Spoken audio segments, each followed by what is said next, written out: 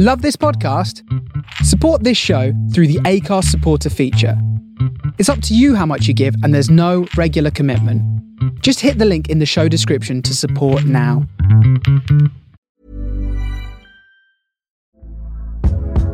Hey there, it's Michelle Norris. I'm host of a podcast called Your Mama's Kitchen. When I travel, I'm usually looking for a way to find a taste of home when I'm not at home. And one of the things I love to do when I am at home is entertain. And Airbnb allows me to do that. When I was in California recently, I rented a house that had a great kitchen. And when we were sitting around the table, we were all thinking, we're in someone else's house. Someone could be in all of our homes as well.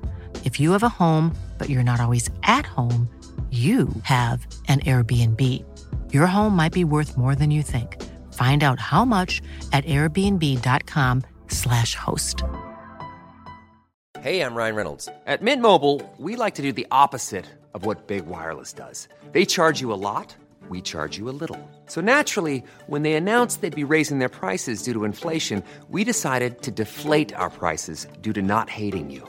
That's right. We're cutting the price of Mint Unlimited from $30 a month to just $15 a month. Give it a try at mintmobile.com/switch. $45 up front for 3 months plus taxes and fees. Promo rate for new customers for limited time. Unlimited more than 40 gigabytes per month. Slows full terms at mintmobile.com.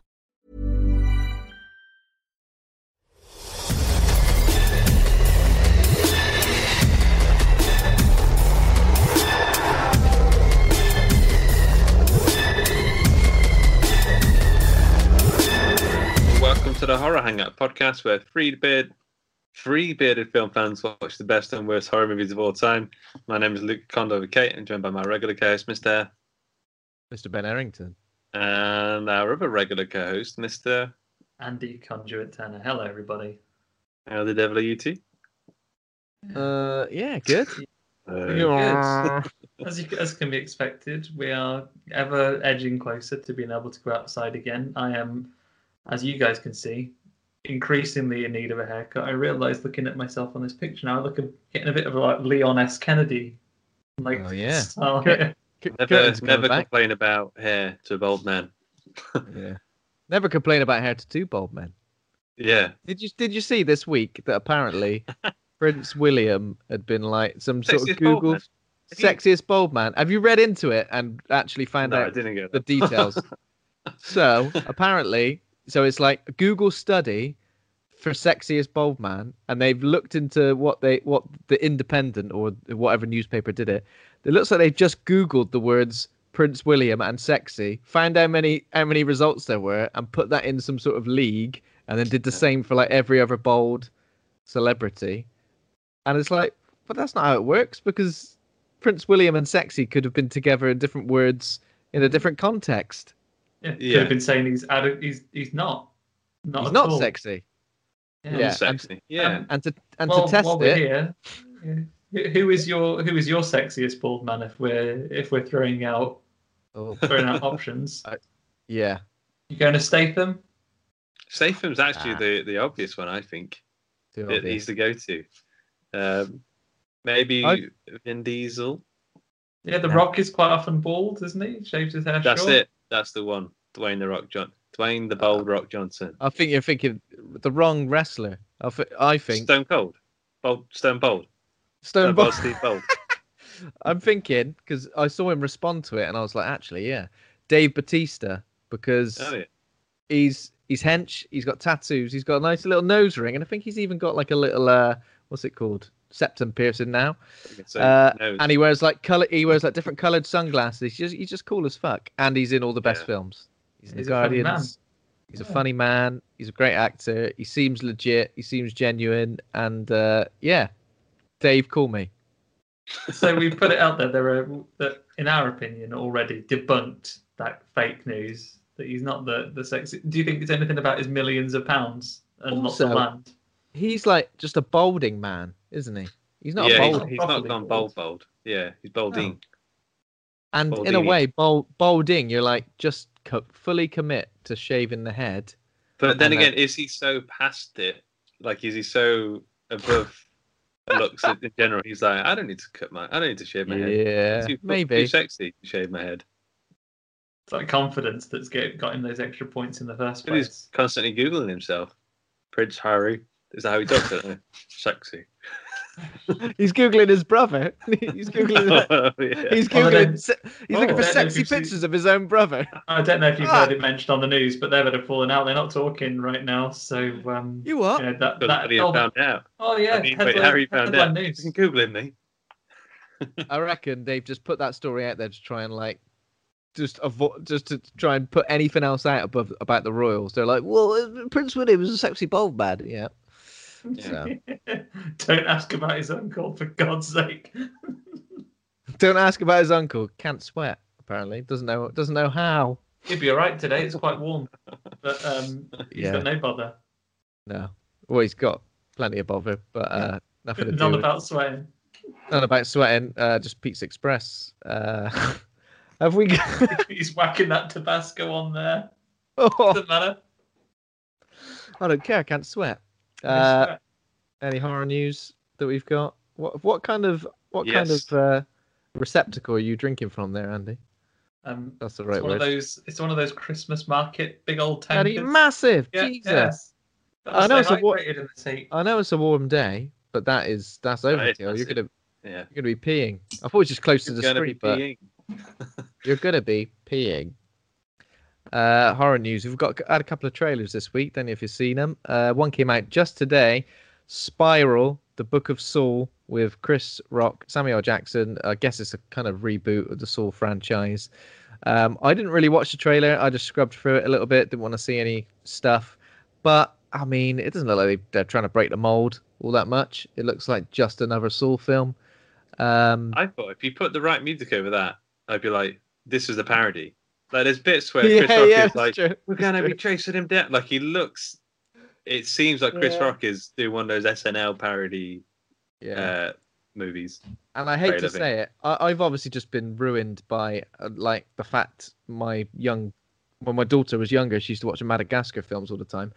Can't hear Chris Rock in any way when he's got high energy in his voice without thinking of the zebra from Madagascar. So he was like, God, I'm going to need the whole force behind me to help find this killer. And I'm like, what the hell? What's the zebra getting all up about? What's he up to? I think I'm up to date with Saw, apart from Jigsaw, the one that came out at the end, like after it had finished, and then it came back again. I've not seen it, but Luke said it was his favourite of the lot. I think it's one of the most annoying things I've ever seen. I mean, remember the what was that film that's kind of Saw-ish? Saw-ish. What was that one we watched? Truth or Dare? No. Escape Room. Yeah, you know how that shit the bed in the final third. Yeah. Jigsaw shits the bed. Maybe about halfway through.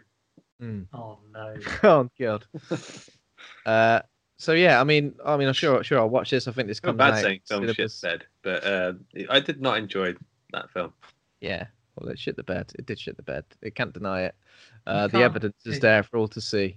Shit all over the bed. On a Saw film, that could be something that happens. They do really go for the gross out angle, like in Saw 3, where that woman drowns in like pig milkshake from all those pigs getting minced. Yeah. Yeah, the embarrassing thing is you used to shit the bed, and your kids shit the bed, and you've shamed them for it. So now you're gonna have to shit the bed until you can fill up this room with shit, and then we'll let you out. You've got to shit the bed to save your life.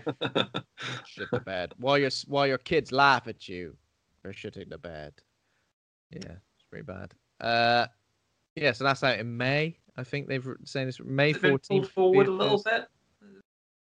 Yeah, I think it has. I think maybe it got. So that's in the US. And I think UK cinemas maybe UK cinemas. When are UK cinemas opening? I was thinking this the other day. Oh, I got an email from the manager. What it's called? Odeon. From the future, saying we're open. He said, Don Odeon said it'd be opening soon. I don't know when. It was fairly soon. He hit you with a soon. What a bastard. Non-committal. Yeah. Non-committal. And then also earlier in the week saw the trailer for Ben Wheatley's new horror movie, In the Earth. Which was very interesting, sort of folk horror vibes. Who's in it? What's his name? Yeah, that's it. Reese Shearsmith, that's correct. He's in it. So, as the world searches for a cure to a disastrous virus, a scientist and park scout venture deep into the forest for a routine equipment run. Throughout the night, their journey becomes a terrifying voyage through the heart of darkness, the forest coming to life around them. Yeah. Is Michael Smiley not in it? Didn't see him now. It's a shame, isn't it? It looks like a bit trippy, sort of folk horror. It's the trailer's got that weird, creepy strings thing, you know, when there's like in a folk horror trailer. Yeah, I know what you mean. Like a mouse crawling over the violin. Yeah, that's it. It's very difficult to. Yeah. Unless you're a mouse and have a violin, you can't do it. Exactly. Come on, mouse, do it. I don't want to. Too much pressure. So I think this is supposed to be coming out in theaters April 23rd, but I looked at the UK release date and it's not till June. So I don't know if it's being released online anywhere. Who knows? But pretty looking forward to see it because it was made in sort of lockdown as well, wasn't it? It was made over the last year. Yeah. So that should be interesting. One other thing is the Russian creature feature Sputnik is getting an English language remake from producer Matt Reeves. That's the reason I mentioned that. Okay. We've mentioned Matt Reeves quite a lot lately, so he's not directing it. But I don't know if you guys saw Sputnik. I haven't mean to. I wonder what the English translation of Sputnik is. Yeah. Good. Sputnicholas. Sputnik. A Sputnik's like not really. I mean, I won't spoil it. It's nothing really to do with the movie because it's Sputnik like some sort of just their space program. Yeah. So do you reckon they'll completely reposition it and it'll be NASA, American folks doing NASA stuff, SpaceX, or will it still be Sputnik but they'll all just speak English? I don't know. Yeah, it could be either, couldn't it? Really? It could be. Yeah, I mean, I don't know. I've not got around to seeing it yet. I wanted to. Yeah. I know it's on Netflix now. I think when it really had the wave of people talking about it, it wasn't on Netflix here at the time. I think it was when it was on the festival circuit that people were really talking about it, and then it came onto Netflix. I just haven't got round to it. Yeah. But, I thought it was pretty good, if not a bit predictable. It's a Venom, right? It's pretty much a Venom, yeah. It's pretty much a Venom. That's what we'll say. You've got to watch out. If you go to space, 9 times out of 10, Venom will get you. Even if it doesn't call himself Venom, if he calls himself what happened to you in space? Life or Sputnik. Oh yeah, Life. You say, get off, mate. You're a Venom, and I'm not owning any of it. It's like anytime you meet a vampire and you go, a bloody Dracula. And he goes, no, that's just one. Yeah. You're a Frankenstein, aren't you? No, I'm not actually. That's one thing that everyone always seems to get wrong about me. All right, Frankenstein, come on. All right, Frank. All right, Frankie goes to Hollywood. Yeah, that's it. Has anybody seen anything interesting, special? Played anything? Done anything? Well, I watched 300 to keep in with the Zack Schneider mood. 300 is the film about 300 Spartans defending Spartania against the tallest man alive. Voldo from Soldat. Yeah, Voldo. And the Immortals, and there's like a big troll as well, a cave troll. They've got a troll. So it's the beasts. He's got a rhino. Fassbender, yeah, I didn't remember Fassbender being it, and he's like really serious, but kind of not. Like he's serious, but there's something behind his eyes that's like slightly ironic. I see it, Michael. I see it, Michael. Don't try to hide it. So this film, I mean, it is a very specific type of film. It knows exactly what it's doing. It's like we're going to do basically a retelling of a myth story, like a historical myth. That I don't know if it's actually real or not, based on truth or not. But it's the 300 Spartans, King Leonidas, and it's full of those. I mean, you could probably recreate the film just in GIFs on like the Twitter or Facebook GIF, because it's been GIFed so much. Yeah. And it's like, it is really good. I mean, don't just, you know what you're getting. all the visuals are painted really nicely, overly produced in some sense. But like there's like a tree made of dead people. They make a wall out of the people they kill. The arrows blot out the sky. There's one bit where they all get to the cliffs, and they've got like their old CGI 6-packs, and they're watching like all the boats come in, like it's thunder and lightning. The same Zeus is breaking all of the Persian ships, and then some like nu metal kind of beats and stuff starts playing, and they're all just kind of screaming at what they're seeing. I mean, it's pretty cool. I've got to say, I really like it. It's definitely with Sin City, that same kind of of that era, isn't it? And these all like it's that and Sin City. It's like the almost panel perfect recreation of the comic book, right? Yeah. Like certainly from a visual point of view, it is really directly lifted and reproduced very well. Like it's not a criticism. I think it's reproduced incredibly well, and visually it's a super striking film. I haven't seen it for a number of years. Did you ever see the follow-up? Because both Sin City and 300 had a follow-up that came a bit later than you'd expect. Yeah, I saw the follow-up to 300. Yeah, I was. I don't really mean particularly good. All I remember about it was Eva Green being good. Yeah. But apart from that, I don't. What was that? I remember Eva Green being good as well. Eva Green being good and topless a lot, and but apart from that, don't remember all that much about it.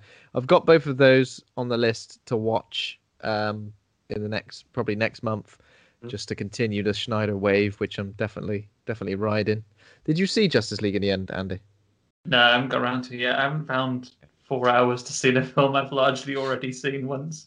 But I will. Just watch it in the 40-minute bursts. I mean, you don't have to, obviously. Yeah, I'm gonna need. And I really do want to see it because the internet exists. Like the extra bits have been spoiled by and large, so I know I knew what was going to happen anyway because I already saw it. But I do want to watch it, but I just haven't got round to it yet because I do want to be able to sit down and watch at least a good chunk of it. I heard a stat today that it's roughly about 10% of it that's slow motion.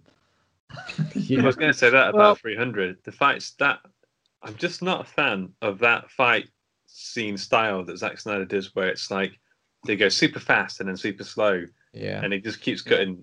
I just don't think it looks good. Despite that, he's committed to that for a long time, and the fact that he's committed to that from 300 in 2007 all the way through to Justice League in 2021 is like it's recognizable as a Zack Snyder director. Yeah, exactly. I think you can have a visual style, work. Abrams has got his lens flare, and who else? Everyone's got a thing. Michael Bay has big shapes that smash into each other. Did you notice much slow-mo in the film we're going to discuss today as well? There wasn't. I did. Oh, there was? Just a couple of bits. There's a couple of bits. Yeah. Compared to 300, I was like, whoa, I can't keep up with this thing. But the thing is, with Justice League, I saw a lot of people complaining about the slow-mo and saying like it amounts to 25 minutes of running time. But the Flash stuff needs to be in slow motion. Like if the Flash stuff was in fast motion, that would be ridiculous. Not fast motion, but just normal motion. People say, if you remove it, yeah, exactly. What do you do then? I don't know, but that'd be brilliant. You just say, "Oh, he's done it." Yeah, but some parts with the Flash were key to the plot, and you needed to see what was kind of happening. But I will get around to watching it at some point, but it might take a little while. Just yet. Because I think primarily the big problem is that it's a hard sell. Like by and by, I mostly watch films either with my wife or even if she's doing something else. Like she'll be in the room or around. If we put there, what are you putting on? Oh, Justice League. Oh, interesting. How long is it? Because she has to get up quite early to go to work, so it's always something she keeps an eye on. How long is it? 4 hours. Nah. But the thing is that kind of news could kill her. Thing is, you'd stick on a TV show and like easily just watch 4 episodes without really.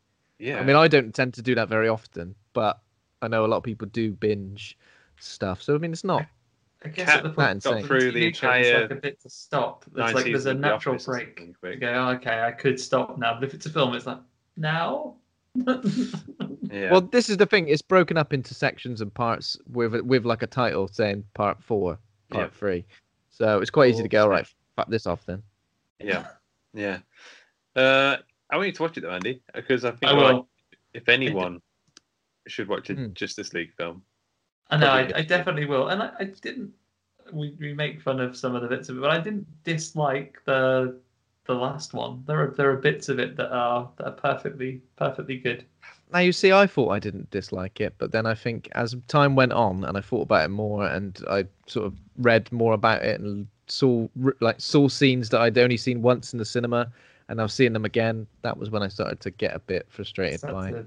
Not enjoy it so much. Well, for me, I think the whole thing with a Justice League movie is that Justice League are some of my favorite comics ever that I've ever read. A particular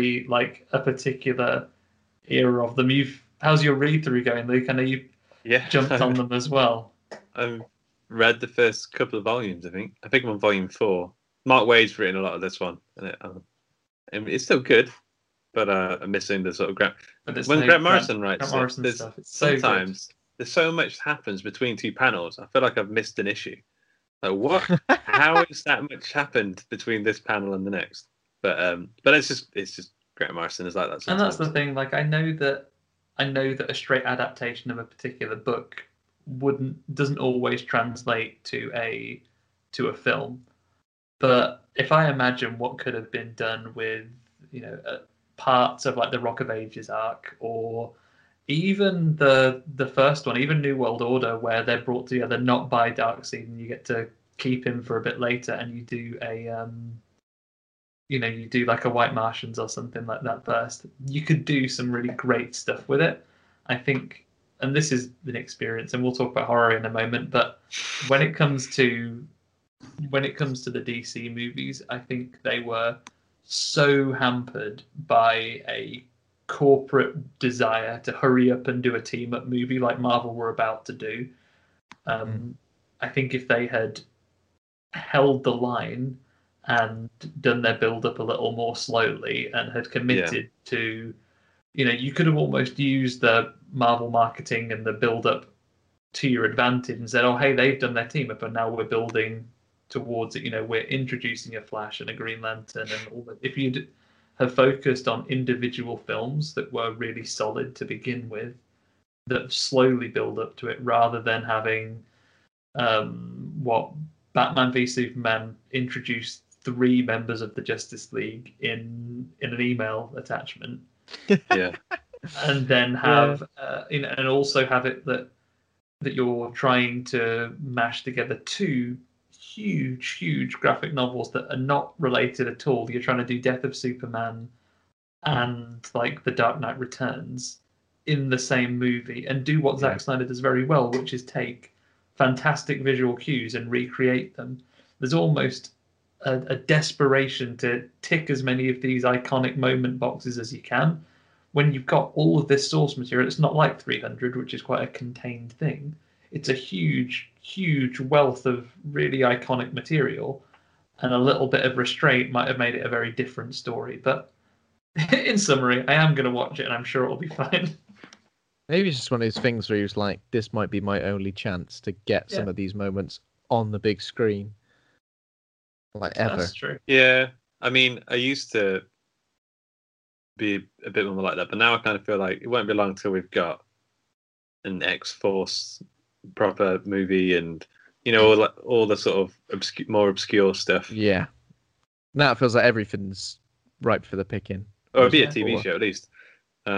Which isn't a bad thing. Like the Marvel stuff on Disney Plus has been pretty cool.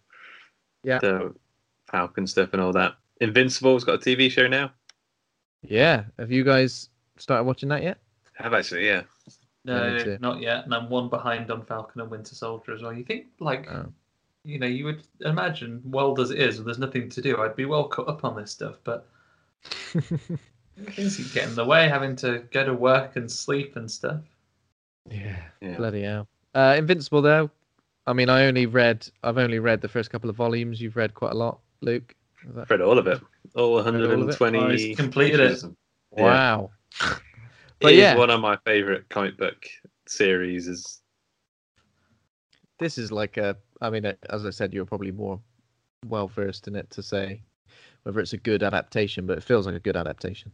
Yeah, totally, it's pretty good. It was pretty much spot on. The casting choices are excellent. Yeah. Seth Rogen as Alan the Alien. It's pretty spot on. Oh, Jason, I can't pronounce his surname. Jason, the guy from Brooklyn Nine-Nine who plays the sort of crazy guy as Rex Splode is such a good casting choice. It works so well. Gillian Jacobs is Atom Eve. Yeah, there's some great ones. There's some great casting choices. It is really good. I mean, it feels a bit weird because so much happens in the. I won't spoil it actually because I'd rather people just watch it or read it. I will. Yeah. It is good though. It's very good. It's good. Yeah, enjoyed it. Looking forward to more. Is it releasing that every week as well? I know they released the first 3 episodes, but are we getting just an episode every single week? April 4th or something like that. Oh, so it's only a few days then. Yeah, not too long. Nice. Anybody seen anything else? I think so. Nothing horror related. I mentioned to you guys we watched Kiss Kiss Bang Bang again the other day, which Shane Black holds up really well. It's really good, but nothing horror related apart from not seen that in a while. The only thing I've been doing is I've been playing the Ghostbusters game, the remastered version on the PS4. It's really good. Like I know a lot of people think of this as like because it's the same voice cast, it's the same cast as the originals, so people think of it as kind of like this could have been what the third movie was. But love the voice acting, love the music. So far, revisited quite a lot of places from the first movie. So yeah, it's a great hit of nostalgia, and it plays really well as well. It is quite difficult, but once you get your head around the basics, it can be. The big question though, Ben, is how does busting make you feel? So far, Buster makes me feel kind of frustrated because I'm getting knocked on my ass like every 5 seconds by a ghost, and I feel like it's just getting on my tits a bit. But it does make me feel good. It does make me feel good, mostly. Busting mostly makes me feel good, yeah. But it can sometimes become frustrating. If you're unable to bust effectively, I guess. Because I started watching the cartoon as well, like the real Ghostbusters cartoon, and pretty much every plot point is centered around the ghosts getting out of that big. What's it called? The big ghost. The red thing, the big ghost containment unit in the film. And I just think, sort that out. If the ghosts are getting out every episode, sort that out. Either get rid or get something new or do something different with the ghosts. Fire the ghosts into space. Chuck them in the bin. I don't know. Exercise them, leave them in the church. Yeah, just do something. It's just ridiculous. And Slimer is an absolute liability. Don't keep him around. Things are going wrong all the time, and it's like, Slimer, get rid of him. Don't let him live with you, for God's sake. Madness. Don't bring him to work, even if he lives there. Yeah, exactly. But yeah, apart from that, I think pretty sure that's all I've seen. Just Zack Snyder's Dawn of the Dead. Do we refer to every film that Zack Snyder has made as Zack Snyder's version of this now? Definitely. I think you have to. I've just remembered I also did watch Slacks, which I mentioned last week. Oh yeah. The movie about killer genes. And yeah, it was good. It was quite a slick horror comedy. Deaths are inventive. There was kind of like a message in there about capitalism that got a little bit lost in all the denim after a while, but yeah, good fun, and again a nice short movie. We discussed obviously Host being like less than an hour. This is like an hour and 15 minutes. So I'll definitely watch that. I could watch that 3 3/4 times.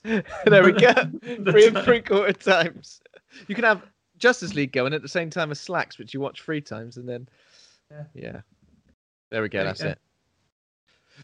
Cool. Dawn of the Dead. Zack Snyder's Dawn of the Dead. Zack Snyder. So I was thinking this recently. So we haven't actually covered the original Dawn of the Dead on this podcast. Oh, that's right. We did Night of the Living, right? Because I thought we did. So we've done Night of the Living. We've done Day of the Dead. We've done Evil Dead, Evil Dead 2. We've done Shaun of the Dead. But we've not done Dawn of the Dead. So now we're doing Dawn of the Dead, but not the original. How does that make you feel? I have a guilty admission that I've never seen the original Dawn of the Dead. I don't know why. Oh, okay. And I was going to watch it this week, but never got around to it.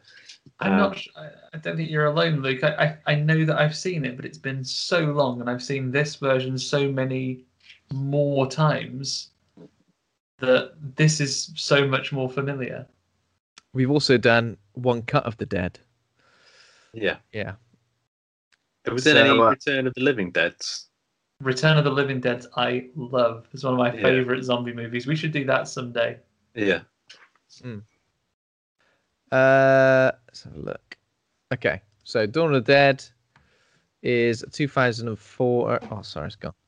It's 2004 American action horror film directed by Zack Snyder, written by James Gunn. It's a remake of the George A. Romero 1978 film. It stars Sarah Polley, Ving Rhames, again popping up on this podcast more often than probably you, Andy. Jake Weber, the stats. Mackie Pfeiffer. A handful of human survivors take refuge in a suburban Milwaukee, Wisconsin shopping mall, which is surrounded by swarms of zombies. Yeah. Cool. So IMDb has it at 7.3. Rotten Tomatoes has 75% critic score and a nice chunky 77% audience rating. Letterboxd is at 3.4. Some choice reviews here. Unit 105 said best remake and probably the best zombie flick ever. Need to revisit the original again, but this might have it beat. 5 stars. Interesting. Vomit Lee said doo-doo, half a star.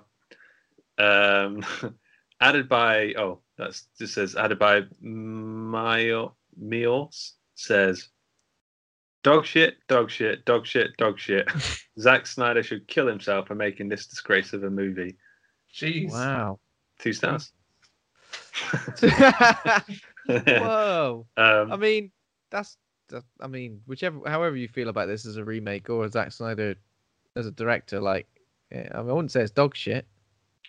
Yeah, that review's in 2019. So maybe he was angry about Justice League, which came out in 2017. Is that right? The original Justice League. Wow, that's gone by really quick.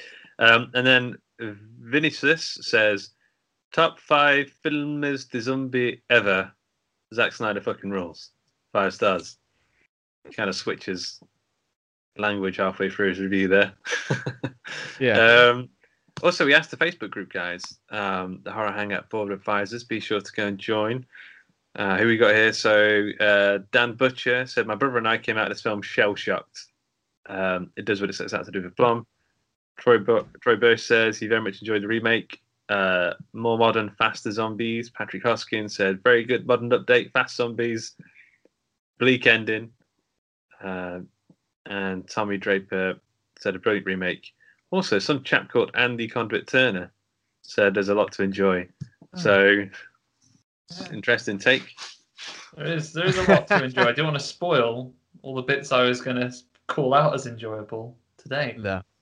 It seems like a lot of people hold this film in very high regard. And apart from oh, yeah. Do. Let's get him on a podcast and find out what makes him tick. Yeah. But yeah, I kind of feel the same, especially with the shell-shocked thing, because I think this may be the first R-rated film I saw, or 18-rated film I saw in the cinema, at least legally. You know, the first 18 I went in as aged 18, or nearly 18. I tried to get into it, and they turned me away. And I think we went to watch the day after tomorrow or something like that. But yeah, it's too young. I was 16 when it came out. But yeah. Oh, you're 16. So I think 17. I was either nearly 18 or just turned 18 or something very close. But I remember going into it with a couple of friends and coming out proper shell-shocked where I was just like, I mean, this really affected me. And even now, after watching it again, I had to watch some football highlights or something just to cleanse the palate before I went to sleep, because I just feel like it's the kind of film that just gets into my dreams just because fast zombies scared the living crap out of me. And something about this film is just brutal. Yeah. I would have been old enough to go and see it legally I remember seeing it at the cinema, the old UCI's in Tamworth. I would have gone in with a usual cinema-going crowd, perhaps on an Orange Wednesdays. Next to the bowling alley, or is that over the way from it's over the way from the bowling alley, but like they're all quite close geographically, but there's like massive fucking roads between them, so you have to go under some underpasses to get there. The cinema stands alone. I mean, it's got standard things that you put near a cinema. It's got a Frankie and Benny's there. Yeah. But it's by and large stands alone. So we went in the UCI's and we went and watched it. I would have been old enough to see that. I mean, what date did you say it was, Ben? 2004? Mm-hmm. Yes, I'd have been like early 20s. I'd have been early 20s. I'd have probably been working at Game at the time. Would have nipped out, maybe watched that of an evening. And I remember coming out and really enjoying it. And I think it was, certainly from what I'd experienced at the time, the departure from a traditional zombie movie that still had traditional zombies in it. Obviously, we have 28 Days Later as well, but it's not quite the same. Yeah, it was off the back of that. So it was like 2 years after 28 Days Later. So off the back of that, I guess, is the early 2000s zombie resurgence. They had to run. They had to be fast and brutal, and there's no escape.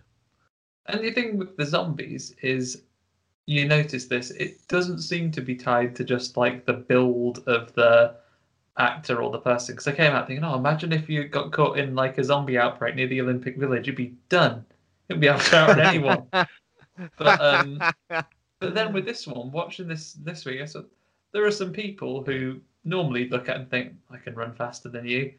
But even the heavier set or older zombies, they're pretty quick on their feet. Maybe they just try their hardest because they don't get out of puff.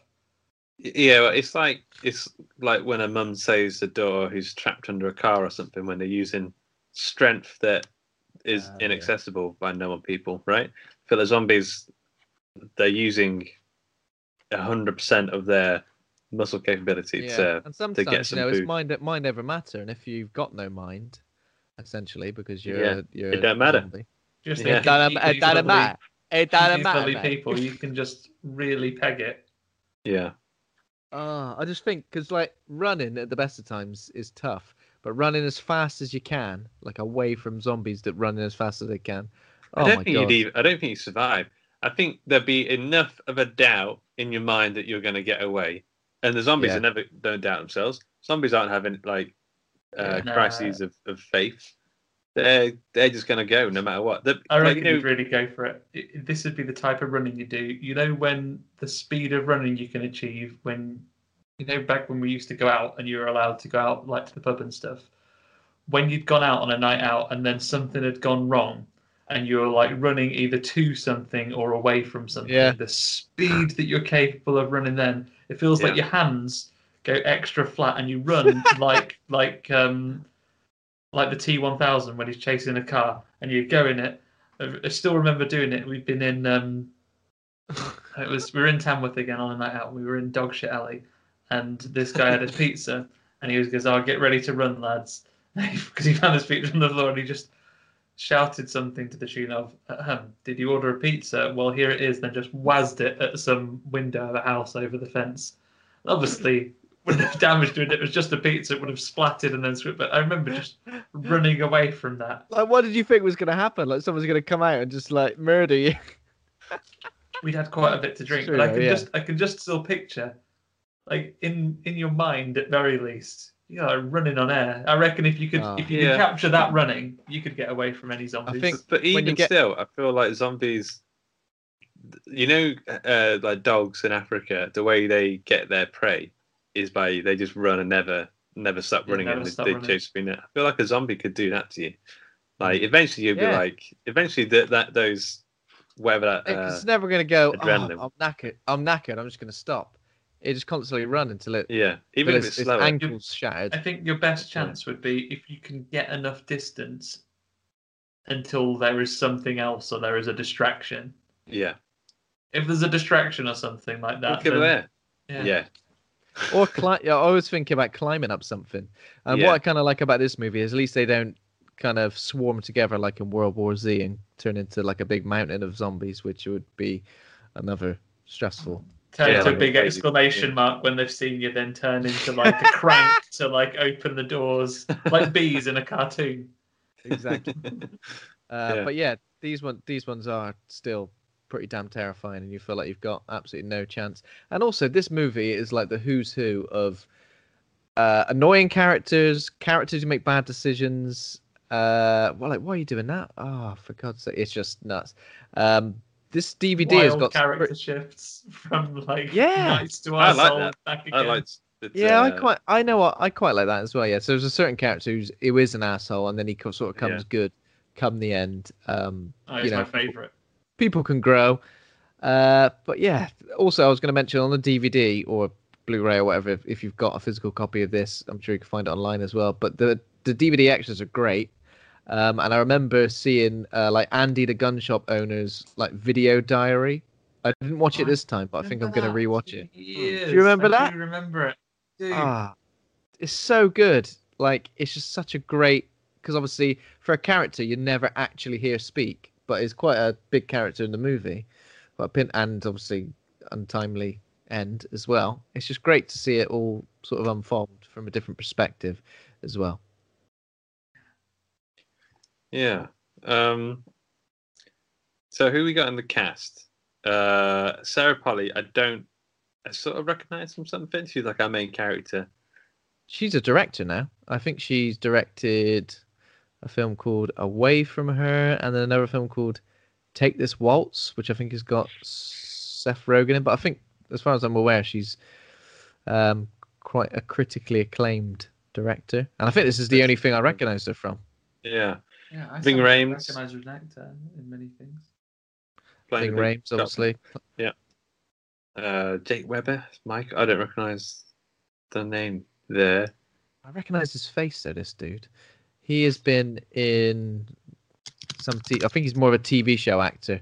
He's definitely been in things like Law and Order or something like that. Or Sarah Polley's in Splice. As well. Oh, yeah, Splice. Of course. We've done that. We've reviewed that on this podcast as well. What am I talking about? Sarah Polley, but that's it. That's got to be the only two things I've ever seen. Other than that, nothing. What? She was also Ty Burrell's in this as Steve Marcus, who I think if anyone's watched Modern Family, it's just insane to see his range that he can play. Such a douche. This might be like one of the only moments in film where I've felt like as angry as the characters. Like, he does a certain thing or doesn't do a certain thing, and I'm like, you fucking idiot! Like, for fuck's sake! Fuming. Michael Kelly, that's the CJ guy, who I think might be Andy's favourite character in this. Yep. Yeah, what do I recognise him from? He's in fact, it's weird. He's the guy in House of Cards who plays the like the right hand man. Oh, I've not seen it. Oh, I've seen him in a few things, but I've never put them two and two together. That's crazy. It's the same guy. And who else? Mekhi Phifer, obviously, who you recognise from 8 Mile. And there's loads. Obviously, I really like him in this movie, and he does great. The only problem that I have, and the only disappointment I had, was that in my head, having remembered another film of the era, Romeo Must Die, for many years between watching it, I thought it was DMX, and I was like, but it isn't. It's Mekhi Phifer. I think you mentioned that a few weeks ago when we were saying we're going to watch Dawn of the Dead. You said, DMX, and in my head I was thinking, it's DMX, isn't it? But no, it's quite apologies to both of you for. There's a few like horror royalty cameos as well. Tom Savini is a sheriff on TV.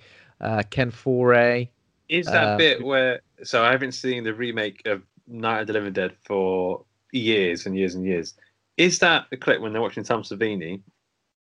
The bit from the end of the remake of Night of the Living Dead. I recognised it as the end of Night of the Living Dead because not the remake, but the original where they're burning bodies towards the end. So is that the Tom Savini bit? Is that from the Night of the Living Dead remake from like 19 with. I feel like it's inspired by it. I feel like it's inspired by it. Inspired by it, perhaps. And then obviously Ken Foray, who's in the original Dawn of the Dead as well. And this, he's like a TV, what is he, like a religious nut who's just basically going, for all those horrible same-sex marriage, this is what's happened. God's had enough, and he decided to give you a zombie apocalypse. It's like, cheers, mate. Thinking, cheers, Keenan's dad. Oh, yeah, Keenan's dad, yeah. So he's also in. So he's in Dawn of the Dead. He's in Texas Chainsaw Massacre 3. He's been in X-Files. He also appeared in the remake of Halloween, Rob Zombie's remake. And he's also in The Devil's Rejects, which I watched fairly recently, as like he's got a fairly minor role in that. Also Matt Frewer, who whenever I hear his voice, I instantly sort of know who he is. It's like Max Headroom. Yeah. Oh yeah, of course. Yes. I mean, a very minor role, isn't it? He's also Moloch in Watchmen, isn't he? Yeah. So obviously a Zack Snyder buddy. I feel like Matt Frewer did the voice of some cartoon character. I'm going to quickly go on that. Have a little look at that. So it's quite a good, and obviously there's loads of. Loads of minor characters. Is it Mastermind and the Hulk TV show? The guy with the big brain. Okay. Oh, the leader. The leader. That's the one. Yeah. Yeah. Got the leader. That's cool. Sweet. Yeah. So this is one of those films that just kicks off from like pretty much the get-go. Straight away. There's like literally a couple of minutes of downtime, right? And then we have one of the best 5-minute openings of many horror movies.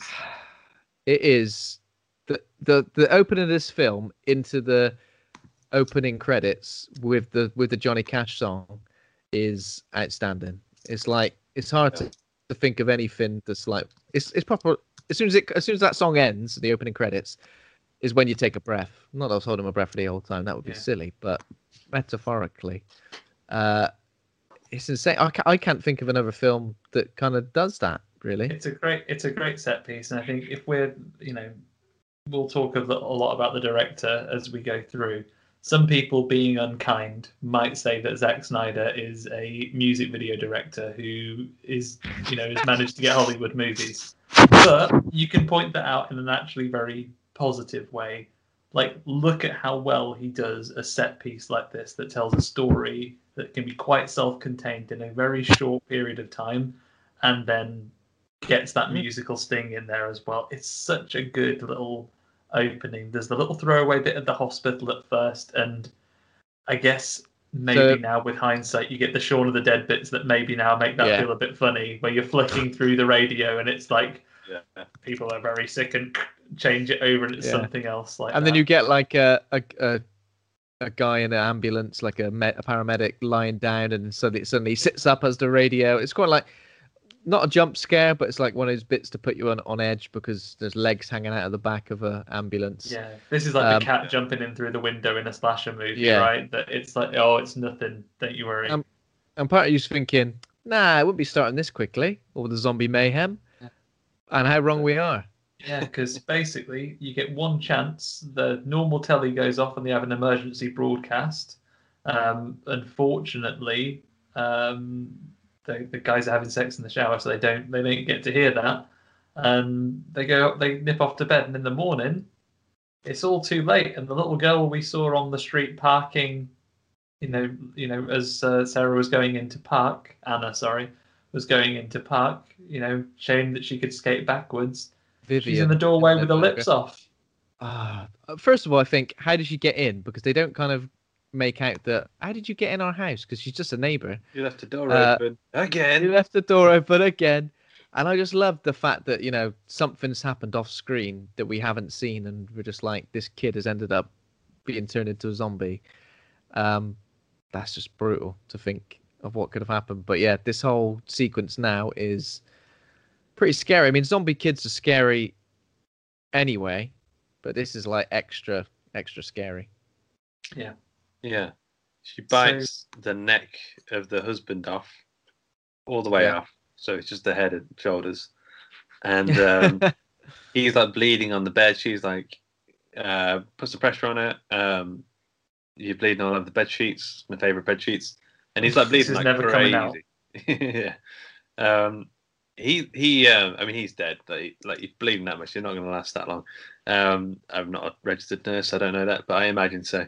And anyway, he turns into a zombie pretty quick. He gets up and he looks like he's sniffed some dinner. Like he's like looking around like, what is that?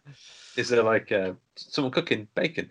And then like instantly he turns around and bull rushes. I mean, it's scary, don't it? Because you just think going for it. In this film, and in obviously the majority of zombie films, zombies don't exist. Zombies aren't a thing. No one knows what a zombie is. So, you can't apply the rules that you've learned from films and video games to real life when it kicks off. Not that you probably would anyway, because you just be like, what the fuck's going on? But the fact that, she's got to react in that split second. Oh, he's bleeding out. Is he dead? Oh, no, he's all right, actually. Oh, no, he's trying to kill me. Now he's trying to get me. And yeah, the only warning she's had is the fact that the little girl attacked them already that put her on edge. Because obviously when the husband gets his neck bitten off, she shoves her out the room and she does a great iconic jump up. Like a Matt Berry jump back up after being knocked down. I think that moment was in the trailer, and I think even in the trailer I remember thinking, Jesus, that's creepy. Yeah. He shoves her into the bathroom. I think right into the shower. She somehow kind of slips backwards, throws the door closed, but falls into the bath. They're doing all right for themselves though. They've got an ensuite, so she's very nice. Tiny window though, unfortunately. A bathtub in your ensuite though. Square footage on that place must be impressive. Yeah. No, hang on. Tell a lie. It's a bungalow, isn't it? Because when she comes out, they're on the ground floor. You're right. So, unlucky. The layout's different, but unlucky. We have this pause where she gets a moment to try and compose herself, and she kind of calls out to her husband, who's in the in the other room still. You're right. Yeah. What the fuck was that? And then he's like, "No, I'm still the zombie." And he smashes his head right through the door. He hears Johnny's there. Still a zombie. Yeah, it's like a Here's Johnny moment, but to the extreme, where he's taking a good solid run up at that door to smash his head through it. And he doesn't say anything like Here's Johnny. He just says, "Grr." Just says, Tasmanian devil. The Scat Man. I'm the Scat Man. Oh my god, this is worse than I thought. This apocalypse. Scat zombies. Not scat zombies. You won't be able to get a wink of sleep if there's scat zombies everywhere. Just be like, imagine later, right, when you're outside the mall, just to sit on the roof with scat. What, like 10,000 scat zombies? Just, wow. Everyone just killed themselves. Everyone just go, let's just kill ourselves. Suicide pact. Let's end it. But that hasn't happened yet. So she escapes from the Scat Man. She gets out of the window just in time. And this technique should have a name, right? It's like a very specific moment. They did it in Jurassic Park when they're crawling through those vents, and they do it several times in this movie, where someone has almost escaped and then their leg almost gets got. Like he grabs her by the leg and he's going for a bite because obviously she just got out of bed. She's barefoot, but she gets away, falls out onto the drive, and goes out. I think about this because obviously this has all happened when she was in bed, and terrifying. But I mostly sleep naked, so I'd hate to be in the middle. Is not naked. Can you mostly just the socks, just the one sock? Mostly naked. I mostly sleep naked, but I got a little not toe. My feet. I got a toe ring on. And I wear a hat because man gets cold. If it all kicked off, imagine being in a zombie apocalypse, but also naked. Like you got to explain. Sorry, I had to get out of bed real quick. You got to explain it to you. I don't know. Sorry, guys. Sorry, guys. A bit embarrassing, isn't it? Yeah. That's how you get past them. As long as he's scared. It'd be like the Shaun of the Dead scene. Right. The Shaun of the Dead scene when they walk past pretending to be zombies. Or if you were naked, maybe the zombies would be like, he's got to be a zombie because he wouldn't just be walking around naked because that would be mad, crazy. Yeah. She gets in the car. I think there's a great shot obviously before she gets in the car where she just looks around at the carnage unfolding in the neighborhood. Yeah, like a great panning shot. It's a great panning shot, yeah. So things are on fire. People are running around. Her neighbor's aiming a gun at her. He gets flattened by an ambulance. Not being cooperative. Yell people out. Yeah, exactly. Then her husband just comes out the front door. Like, what's going on here then? And I mean, this is a great shot as well, I think, when she's driving away. Yeah, it's great. And he thumps the windscreen, but then she tosses him off and he chases after the car. He does the Terminator 2 run. After the car, he's so easily distracted though. He's like literally, I'm gonna get you. Oh, there's someone else over there. I'm gonna get them. That's scary. That's how you get away from those zombies. You need to run past someone who's slower than you. Yeah. Oh yeah. Great. Well, so there's a person until there's only you and athletes left, you're good. Yeah. Who would be left in a zombie apocalypse? Well, Mo Farah. Mo Farah. Because he's a distance runner as well. He'd be the king of the world. He'd be gone. Yeah. So as she's driving away, there's a woman who's like, "Please help me," and she just does that thing where you pretend you haven't heard. Yeah. Like the screen of the lights. You're like, they changed. Yeah. Someone tries to carjack her at some point as well. Yeah. He gets the door open, he's grabbing the wheel. She's like, get the fuck out, mate. Yeah, is that what doors in these bad neighborhoods? What drives her off the road, right? That is what drives her off the road, because she gets through weaving through abandoned cars and a petrol station exploding. That great aerial shot. And you're right. That's when the guy tries to carjack her and she floors it off like the Central Reservation, like off the edge of oblivion, off the freeway. You'd be so annoyed, wouldn't you? Like, I've literally just left the house. You know what I mean? I know I'm out into a zombie apocalypse, but I just left the house and I'm already crashed. Carjacking me, mate. Who was trying to get you right then? You could have just asked nicely for a lift. I was scatting. Scared me to death. Yeah. Yeah, and then as she loses consciousness, it's the opening credits, which is like this weird. I like the effect of all the titles because it's like they're made of blood, but then they're like blown away by a straw. Like that thing you do in art class when you're a kid. Yeah, exactly. Blowing the watercolors. The song is "When the Man Comes Around," which is a great song. The man, indeed, the man he was talking about was the scat man. Yeah, it's a great Johnny Cash song in general. Comes around. It is a great Johnny Cash song. Yeah, it's just one of those grim, just a really grim song. I remember a metal band used to put it on as they were coming out on stage. Oh, really? Yeah, one of the biggies. Can't remember who it was. But soundtrack wise, this film's got it going on really. Like it's got loads of interesting stuff. It's got Richard Cheese. 2 versions of Down with the Sickness. One by Richard Cheese and one by who did it originally? Disturbed. Why can't I think of that? That's mad. That's My annoying. dad's favourite band. I would say you have the best rock music credentials of all of us. Do you? Or do you just like that one song? No. Yeah.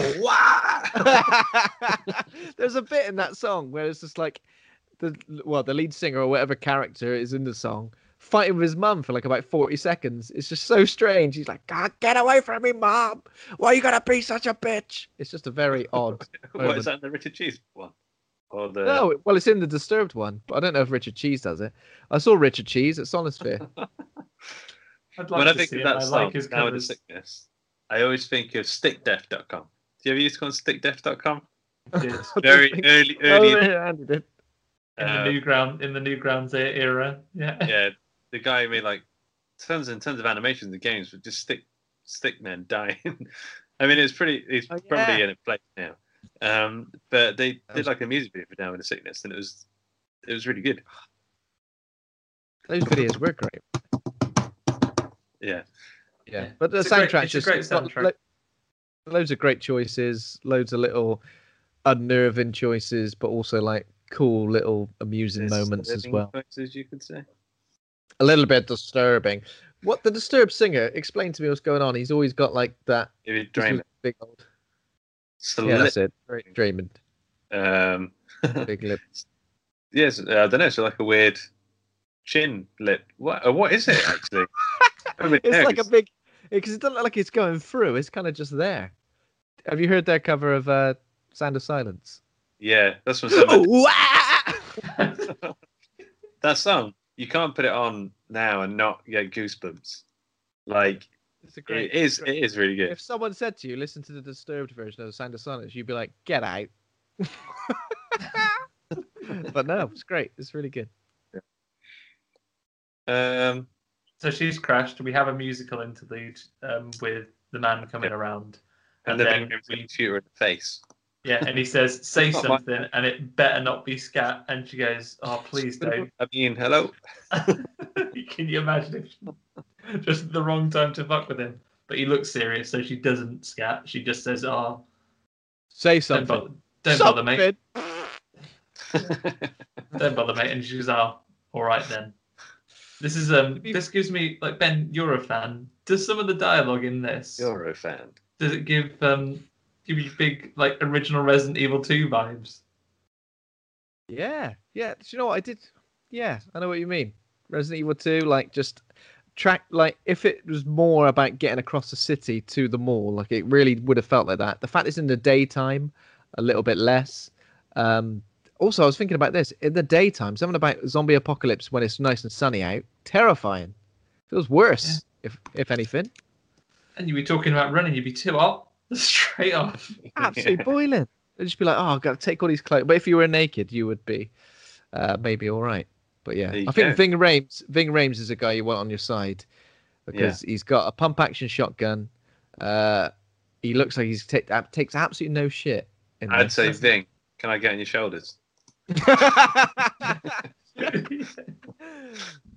Oh, one carried Ving. Look like a bitch. What does Marcellus Wallace look like? Tall, really tall. So can I get on your shoulders, please? Tall, and like someone who would be fine carrying me. Also, you could like point out the zombies when you're on his shoulder. 6 o'clock. Yeah. 4. I'm everyone's a winner. Plan. But they don't think of it foolishly. They head through an underpass and they meet another couple of characters, another couple of survivors. We have our TV repairman slash like de facto leader as he becomes, and then a young couple. Is that why? Hang on. Is that why Shaun in Shaun Dead is a TV salesman? Is it? Could be. I mean, and then again, I haven't seen the original Dawn of Dead. So was he a TV salesman in that? I don't know. I don't even remember there being a character called Michael in the original Dawn of the Dead. Maybe there is. I don't know. Can't remember it well enough. Also, here in Wikipedia, it describes Mekhi Phifer's character as petty criminal Andre. Is that how he introduces himself? He just gets them later on. Andre, petty criminal. Ving Rhames says, "Oh, better someone that repairs TVs than steals them." As a policeman, I know everyone's criminal record. I can look at you like RoboCop. So does that mean they've got? Is that supposed to suggest that they've got a bit of a history, or is he just making a wild accusation? He's the local Bobby on the beat, so he probably knows his mom and everything. Yeah, because later on he says something like he's been down to put the power on again, and I wasn't sure if he meant in this scenario or like he'd done it like as the police officer. Call the police, the power's down. Stop wasting my time. Call the electricity board, but no, he does know. But yeah, Mekhi Phifer doesn't introduce himself as petty criminal, but he is one, apparently, we learn. So they have a little bit of an altercation because Ving Rhames, Kenneth, is heading to the military base where they've been told to head as the security place. But that's the way he's going, but they've just come from that direction, and they point out that it is hellish over there, so they don't want to go. It's quite effective when Michael says we came from that workplace and it's hellish back when there was 8 of us. And that's like, shit. And this is one of those moments. There are so many bits of this film where the story of how they got there could be something in itself. It was a less cynical world in 2004. If this had come out in, I don't know, 2010 onwards, there would have been a tie-in comic that had those 8 people. Yeah. Well, this is what I was thinking. Like, this film I think made me think I'd love a TV show based on like zombie apocalypse. And now obviously we've got one, we've got two, we've got probably loads, but obviously one big one, 10 series worth. I remember thinking, I'd love to see just like a really long, like episodic series, hour-long show, like with survivors and people and their relationships and stuff, and obviously the comic. I've probably when did the original comic for Walking Dead come out? It was a few years after this. It's around a number of years though, so I bet it can't be that much of a distance. I'll look it up. But yeah, so that really captured what this film gave me the taste for was something like that, and the fact that we got it as well was great. Because yeah, a lot of the time with these characters, what we don't sort of know about them and their stories about how they end up. Hang on a sec. 2003.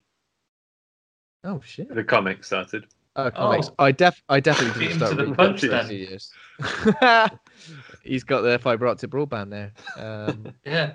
No, I got a completely different story that has been that's of interest. While we're talking The Walking Dead, apparently they've announced that they're going to be republishing it in full color. Oh, interesting. I don't know if isn't necessary, but kind of want to have a look at it. Anyway, necessary, but yeah, I'll have a little look at that.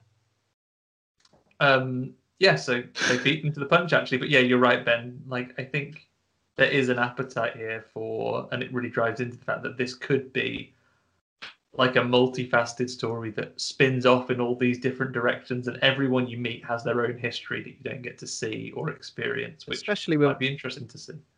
Especially with a character like CJ, who does start off as a douche, but kind of ends up being a bit of a hero.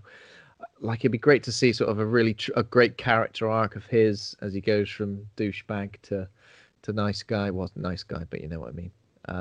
But yeah, that kind of it feels like it happens quite quickly. Daryl does. I've not seen The Walking Dead. No, I think Daryl's always a fairly nice guy. But yeah, still, I like seeing those character arcs. So the fact that they happen over the course of like an hour and 40 minutes in these movies is fine. But still, lots of potential, I felt. Also, hour and 40 minutes, this one. You had it down now, Zach. That would have been fine. Yeah, there's a Snyder Tell a complete story in an hour and 40 minutes. I think I did watch what was the director's cut of this. Yeah, but it wasn't. Shorter. I think it was still. It was a bit shorter. He just cut it. Well, just did 4x3. Yeah, I don't think it was much longer, really, than the cinematic cut. I don't know. An extra couple of bits in that musical interlude.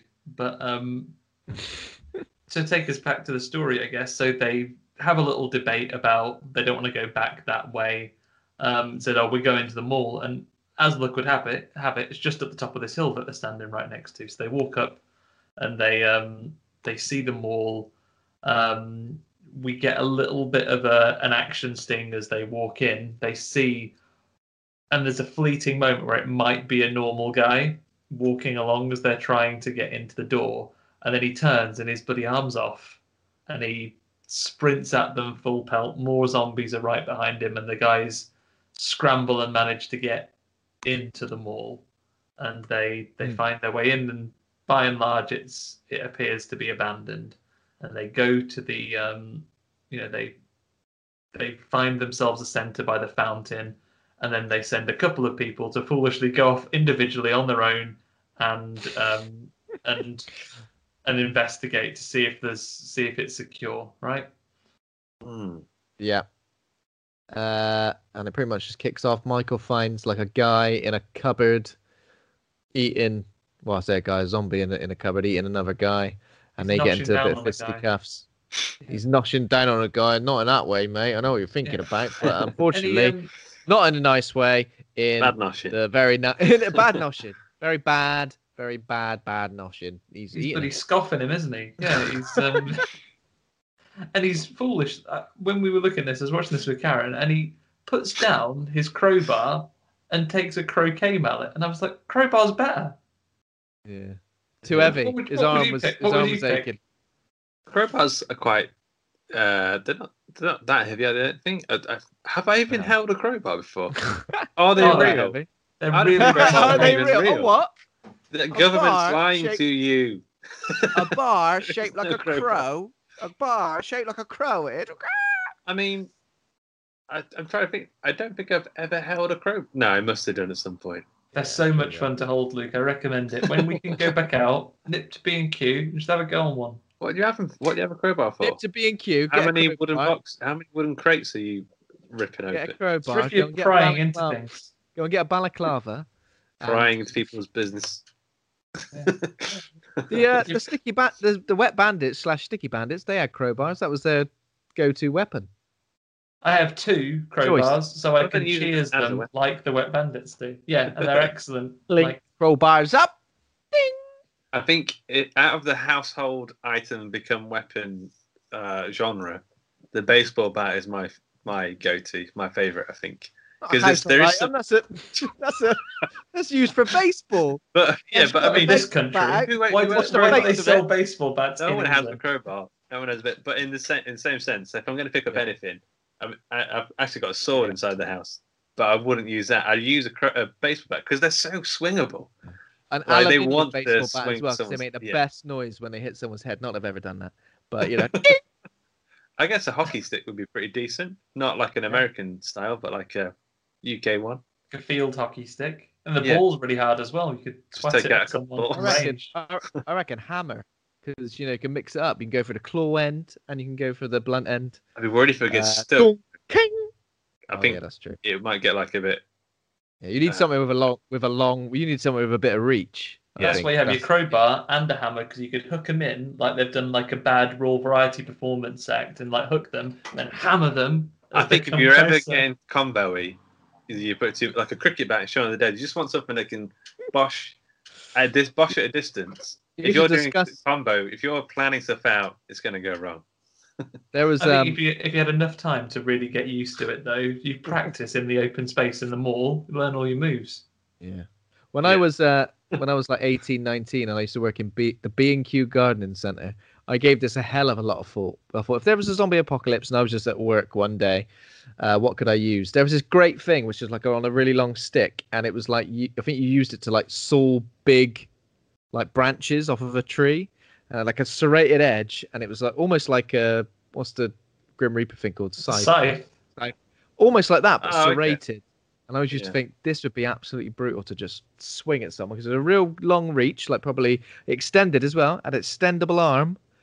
So if I needed to like hit a zombie from really far away or from up, I was on top of a building and I wanted to slice him down. Again, I And think then anything stabby is probably not the way to go. You need a bludgeoning tool, bludgeon. I think. Yeah. An axe would be pretty good. Just a household axe. Just one of my household axes. Got one in the kitchen drawer, mate. If you've got wood burners are all the thing. If you've got some hatchets for chopping up your logs. Oh yeah, that's satisfying. Yeah. Yeah, I reckon it's all the H's: hatchet, hammer, or heavy crowbar. Or Halloween baseball bat. Yeah, it's all good. But are there any bad choices for weapons in this? I mean, I guess the croquet mallet's Spoon. kind of naff. Yeah, croquet mallet, beach balls. Like a big This ladle. is Dead Rising. It's like beat. Yeah, it is effectively. Tennis racket, it's no good. But if someone was playing Dead Rising, they're like, oh yeah, I know what to do. And they get the lawnmower out. Yeah. It's not a good idea. Not a The good way to lawnmower, go. though, my lawnmower gets like stuck when I've been mowing the grass for like 3 or 4 minutes. Like, Yeah. imagine it with actual zombie flesh. What it was purposely designed for. What it was Imagine actually if- designed for, yeah. And he's stuck again. Take it back. Take it back. Get refund. Yeah. Okay, so they go into the mall. Oh, he picks up the mallet. Picks up the mallet. Bad choice, mister. Because it busts as soon as he hits him. I could have told you that. Look how thin that stick was. But it busts it. But thankfully, it does leave a sharp edge. So I guess this is for us and the characters to learn that if you smash their heads up, then they're gone, because he pokes it in his gob and gets them in the brain. Meanwhile, the others get attacked by a zombified mall security guard, and he pushes Kenneth in the water. It's all very splashy, but they shoot him, and he's twitching around in there. He's scatting in the water. Yeah, he's getting rotten. Yeah. And then there's other 3 security guards who are working, I don't know, night shift or something. I think they're just staying upstairs, aren't they? Because after this, the gang all regroup and there's some injuries because Kenneth nicked his arm on a bit of the fountain, and they need to get cleaned up. So they head upstairs only for the lifts to open, and CJ and his security boys are upstairs, and they're captured. And this is very James Gunn dialogue, I think, when they first meet in the little standoff. Yeah. Can't remember what they say. It's just quite sharp and punchy, and they're like being threatened, saying, "Oh, give us your guns. I'm giving you shit." Yeah. So Luda, Andre's wife Luda's been bitten at this point, hasn't he? But I don't think anyone knows she's been bitten. But also they haven't established the rules of, no one understands that bites are the things that turn people. So when people are bitten, I think Andre even says to her, "Oh, I nearly bit your arm off." Like, it's funny, is it? Have a laugh about it, is it? Nope. I always think about this with zombie bites. So it's pretty much a zombie bite. No matter how small the bite, it is eventually going to kill the person who's been bitten and then turn them. Is that what we're meant to believe? Yes. If you're going by Resident Evil movie, it's one bite or scratch, or if you got a green herb, you're fine. Yeah. Well, if you're a main character, then you're fine. But if you're if you're anyone else, then you're done and you got. Because here's the question. So does that mean it's transferred by saliva? Because I'm assuming the teeth do the ripping of the flesh, and the saliva gets into the blood or something. That's got to be how it works, right? I guess they're like Komodo dragons, and they've just got such filthy mouths that you'll be infected. Is that a thing? Yeah, like they're not poisonous, but their mouths are so full of bacteria. If they get you, then you dirty sod. You die of poorliness really quick. Oh, brush your bloody teeth, you dirty Komodo dragon bastard! Yeah. So yeah, that's what you got to get. And if you get a little tiny bit in you, then it's going to get you at a variable time. Some people hours. Some people go from fine to zombie in 10 minutes. Because I think it depends if you know you're going to turn to a zombie tiny little bite. If you had a teeny tiny little bite, like it just bit you, and it was almost like your cuticle on your fingernail had just been ripped off or something, would that, like, I don't know, kill you in a year, and then you come back as a zombie? Like, I guess it depends as well. Yeah. We don't address it in this movie, but maybe if it's like brain dead, if you pointed it and say, "Oh, Zengaya," and then chop the bit off quick enough, then you'd be all right. Oh yeah. I like to think that's the way it would be. I mean, with The Walking Dead, they established that no matter how people die, they'd eventually come back as zombies, which I think is an interesting, unique take on it. And they even kind of address that a little bit in this movie, don't they? Where someone dies who hasn't been bitten, and they say, "Wait, she's going to come back." Oh no, she didn't get bitten. So makes sense. Yeah, right now, they don't establish it yet, and you're right there, Ben, because at the moment they don't know that it's a thing, but they still don't mention it anyway. Like, she, with hindsight and having seen the film before, you see that she rubs her arm and then pulls her sleeve down, and then later we see the husband say, like, "Oh no, look, you didn't bite your arm off," but they just choose not to mention it. This is a zombie movie trope that, is pretty much in every zombie movie, isn't it? It's like someone's been bitten and they're hiding it. Like, I know that's how people would act in real life. But yeah, I suppose this is probably the most unique spin on that, considering it's a pregnant woman who gets bitten. Yeah. And this is like, in modern times, this is like the person who's stifling that cough and still going to the supermarket. Yeah, exactly. There we go. Just a tickly throat. I had some onions. But have you been bitten? Like, obviously, Ving Rhames has got an injury. Have you been bitten? Nah, I just whacked it on the fountain. That sounds like a lie. I just whacked my arm on the fountain. Don't lie, Ving. But they're captured. CJ takes control of it. He's definitely like the leader, and then he has like his number one lackey, and then like a young like trainee security guard who's just kind of going along with things. He doesn't trust the guys because he thinks if you let people in, then they will ruin the safe setup they have. To be fair, he's not wrong. I mean, if you remain vigilant to that point, you're probably going to be okay. It's only because you let these people in that the shit eventually hits the fan. When you're ready to pop the question, the last thing you want to do is second-guess the ring. At BlueNile.com, you can design a one-of-a-kind ring with the ease and convenience of shopping online. Choose your diamond and setting. When you find the one, you'll get it delivered right to your door. Go to BlueNile.com and use promo code LISTEN to get $50 off your purchase of $500 or more. That's code LISTEN at BlueNile.com for $50 off your purchase. BlueNile.com, code LISTEN. Hiring for your small business? If you're not looking for professionals on LinkedIn, you're looking in the wrong place. That's like looking for your car keys in a fish tank. LinkedIn helps you hire professionals you can't find anywhere else, even those who aren't actively searching for a new job but might be open to the perfect role. In a given month, over 70% of LinkedIn users don't even visit other leading job sites. So start looking in the right place. With LinkedIn, you can hire professionals like a professional. Post your free job on linkedin.com/people today. Hey there, it's Michelle Norris. I'm host of a podcast called Your Mama's Kitchen. When I travel, I'm usually looking for a way to find a taste of home when I'm not at home. And one of the things I love to do when I am at home is entertain. And Airbnb allows me to do that. When I was in California recently, I rented a house that had a great kitchen. And when we were sitting around the table, we were all thinking, we're in someone else's house. Someone could be in all of our homes as well. If you have a home, but you're not always at home, you have an Airbnb. Your home might be worth more than you think. Find out how much at airbnb.com/host. Yeah. He says we're going to let the wrong ones in. And who were the wrong ones? Well, a woman in a wheelbarrow who's clearly been mauled and is definitely infected 100%. No matter what you think, she's definitely infected by something. Yeah. Maybe her arm is already a zombie. Yeah, the arm's trying to get you already. Yeah.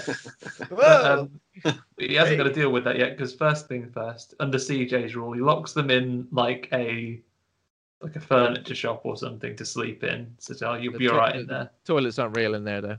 No, I wouldn't have realised until after I'd been that when I turn around to flush and then I go, oh shit, it's there's no water in that one. Just pipe onto the floor. And I shit in it. Sorry, everyone. But he puts them in there, and then he kind of. That's just it for now, right? They escape the next day because when they first got to the roof. Yeah. Yeah. So the next day, they get let out, don't they? Pretty much. Sarah Polly says about needing the toilet, and the apprentice dude just lets them out, doesn't they? And then CJ's not happy when they all go up there, but then there's a power shift pretty much immediately, isn't there? They steal the guns. They go up to like make a sign because he says, "Oh, like our TV repairman kind of like plants some ideas. Oh, you've got a really good setup here, and I think it's great what you've done." But obviously, you probably thought of the really good idea about putting a sign on the roof so the helicopters can find us. He goes, "Oh yeah, we'll do that tomorrow." And he said that they've been let out to do work, and then you're right. They turned the apprentice against him and beat the other two up and chucked them in the cells. Tables are turned. The tables are turned, mate. And then we're introduced to obviously a guy who's on the roof of a gun shop across the car park called Andy, who's got a lovely sniper rifle, and a lovely whiteboard as well, which is how he's communicating. Messages. So yeah, what does he do? He asked for info at one point. Yeah, go on. Yeah, he asked if they've got any info, and I'm not sure they're having the back and forth. And he does some shooting a little bit later on. But how much stock do you think your average gun shop has? Like in terms of how many bullets are there in a gun shop? Are you thinking, can he just not kill all the zombies? If he was doing, like, he's got some food, he knows he's got a limited supply. Yeah. While he's rationing his food and everything and getting through that, if he spent 8-10 hours a day just shooting zombies, I mean, how many zombies later on? There's like when they're escaping in the trucks, there's like thousands of zombies, right? Yeah, I reckon there's a good 20,000 out there. Yeah, I don't know. You need some amazing stock levels to get through them all. This is the thing, though. He's got a sniper rifle. I'm assuming he's got at one point they get bullets for 9mm and like a 357 Magnum, and I'm sure he's got loads and loads of guns. Mm-hmm. I reckon he could be onto something, Andy. I reckon you could at least get a fair way through them so that it's less of a threat. I know it'd just be, and also there'll be a big, massive pile. A lot of the zombies won't be able to get to you because they'll be just surrounded by dead ones. Yeah, it's true. But I mean, does he even want to leave? What's Andy's plans at this point? Right now, he's sat on the roof. He's locked in, and they're waiting for a plan. They're waiting to be rescued right now, right? So the guys are putting signs up to attract the military helicopters. Yeah. I think it's a good enough plan as the one that they've got, because the one that they've got is, while it's all right, I mean, they fuck it up big time, don't they? Fuck up. So I've got a lot of problems with that, but we'll get to that. Yeah, but for now, that's their plan. That they're making these signs and basically waiting for rescue. And I guess it's at this point that we see, after this short interlude and this discussion on the roof, that we see the people arrive. We see the truck coming along. Yeah, I think there's maybe been one thing we missed, which is probably key, was we've seen a broadcast on TV, which is kind of explaining that you shoot them in the head in order to kill them. We did see the broadcast with Keenan's dad and with Tom Savini, the sheriff, talking about shooting them in the head. So they know this now. And the next morning, which is just before all this stuff we just discussed happened, the broadcast is completely gone. All the TV signals are dead, and we're obviously made aware that shit's pretty much got as bad as it's gonna get, because even the TV ain't on. Not even CFAX. Can't even play Bamboozle anymore. I wanted to watch Final Score. There's no football happening. What? Shit. Is CFAX still a thing? Surely it can't be, right? I don't think so. Teletext. Which one is the more powerful entity? Teletext. I think they're both gone. I only know this because of the BBC comedy This Country, where I think one of the characters mentions, he would have loved to have been around for the demise of CFAX because he hated that. Just missed it. CFAX went down and I missed it. Shit. Yeah. So rest in peace, CFAX and Teletext. But not even they're working anymore. So you're right. They've lost all that information. So now things are getting worse. And I'm not sure if it's before or after this truck arrives, but we do see a helicopter go over. And the guys talk to themselves, think that they're going to be back, and they begin to debate. Nah, they ain't. I wouldn't be completely hopeless if I saw a helicopter go over. I wouldn't be like gutted that they didn't pick us up then and there. I'd be like, well, they've seen us, they know we're here. Maybe they'll come back, maybe they won't. But at least it shows that people are out there, authorities. I don't know. Everyone kind of gets a bit negative at this point. Mm-hmm. Maybe it's for the best. Maybe I'm just ever the optimist. You'd be right, you'd be cheering them on, but they're not. Kenneth in particular is keen to get rescued because his brother is at the at the army base. He's going to be waiting for him. Fort Pastor, isn't it? Yeah. So a truck full of survivors just kind of flying across the car parks, smashing loads of zombies to death. What are they doing? Are they beeping the horn? Yeah. It's causing a load of fuss. Playing for the ice cream van music where they're all chasing after him. And they're mowing them all down, and the guys run to the loading dock to open the door and let them in. But then this is one of those things that this is just, maybe it's a very genuine and real moment. They just get a bit confused, and it's like, what are they doing? And they reverse up to the door, and he goes, I'm going to open it. And Andre doesn't want to open the door, but he goes along with him, and he helps him get it open. And then they realise the people are actually on top of the truck coming in. Yeah. Over the roof, like, oh fuck, I've opened the door now, and they have to rush to get it shut. To be fair, that's exactly the kind of thing that would really happen, wouldn't it? Just a misunderstanding / miscommunication. These zombies, though, there's no room for error, because as soon as you see one, or one sees you, they're all on you. So they've both got pretty good shots. Like they both get a few headshots in without much practice. Yeah. Yeah, exactly. Well, maybe they both have had practice. Maybe they're both shit up down the range. Yeah. Yeah. Maybe there's one in the 4-hour cut of this movie. There is a scene where they all go down the range that's in the mall and have a good old practice. Yeah. Yeah. So we introduced plenty of new characters. Norma, I guess, is the trucker lady who's helped everyone. Yeah. Yeah. Steve. Is that Ty Burrell? Steve is Ty Burrell, who's like basically a douchebag, but like a rich guy. Tucker, who's like the guy in the hat, sort of redneck dude, I guess. Yeah. There's Nicole. Yeah, Nicole. Nicole was the one with Max Headroom. Frank's that name. A guy called Glenn. Can't remember who that is. Oh, the creepy older guy who starts talking. So CJ and the other guy are in the cell. Donald Trump. Yeah, Donald Trump. This guy looks like Donald Trump. If you imagine Donald Trump's hair on this guy, it's Donald Trump. The gay dude, right? The one who's like telling CJ and the other guy who are clearly like homophobes. He's telling them about the first time he realized he was gay when he was 13. And they're like, shut up!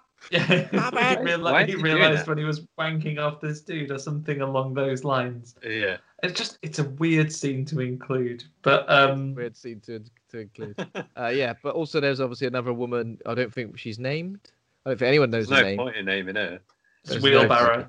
I think this might be the zombie that scared me the most, because there is a really scary moment with her. Yeah.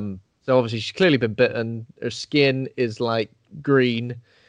She's clearly on the way out. Mottled and zombie-ish. Very mottled. Are you all right?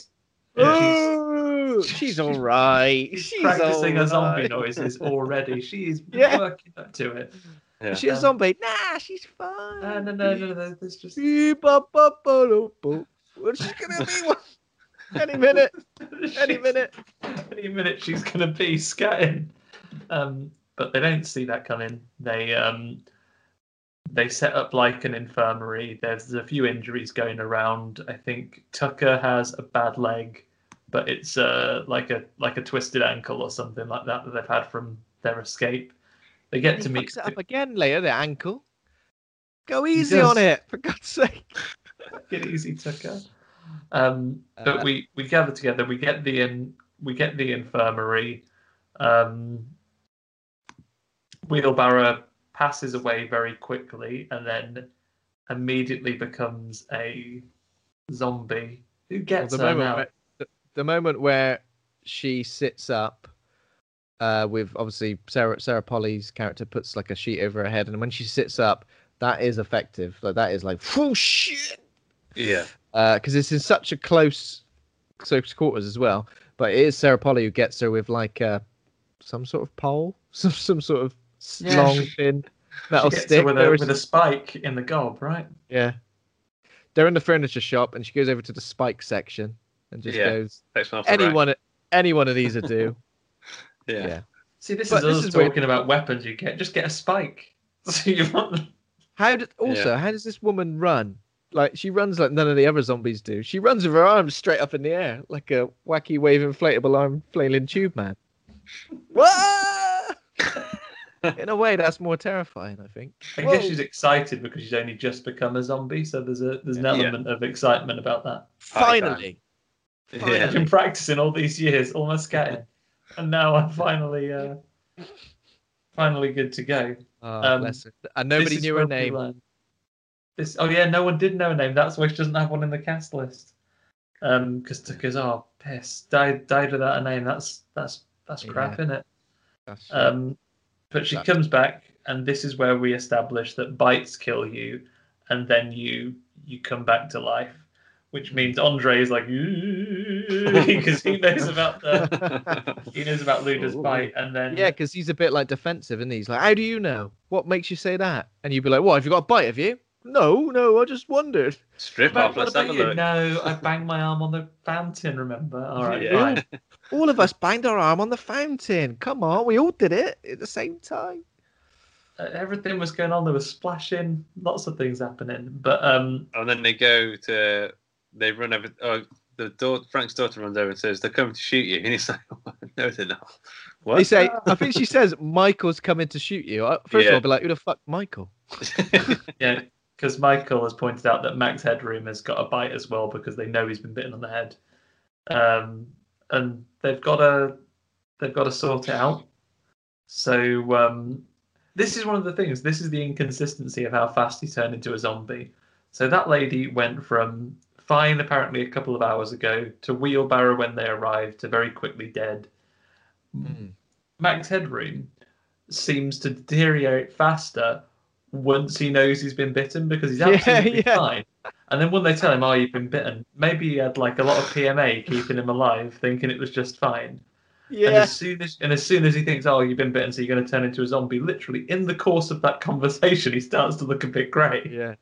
It's like one of those things when you've been necking the beers on a night out, you're like, I feel absolutely fine. But as soon as you go outside and the air hits you, you go, "Oh fuck, I'm absolutely smashed here. Oh Jesus, can barely hold my head up." That's basically what happened to him. The realization is the fresh air.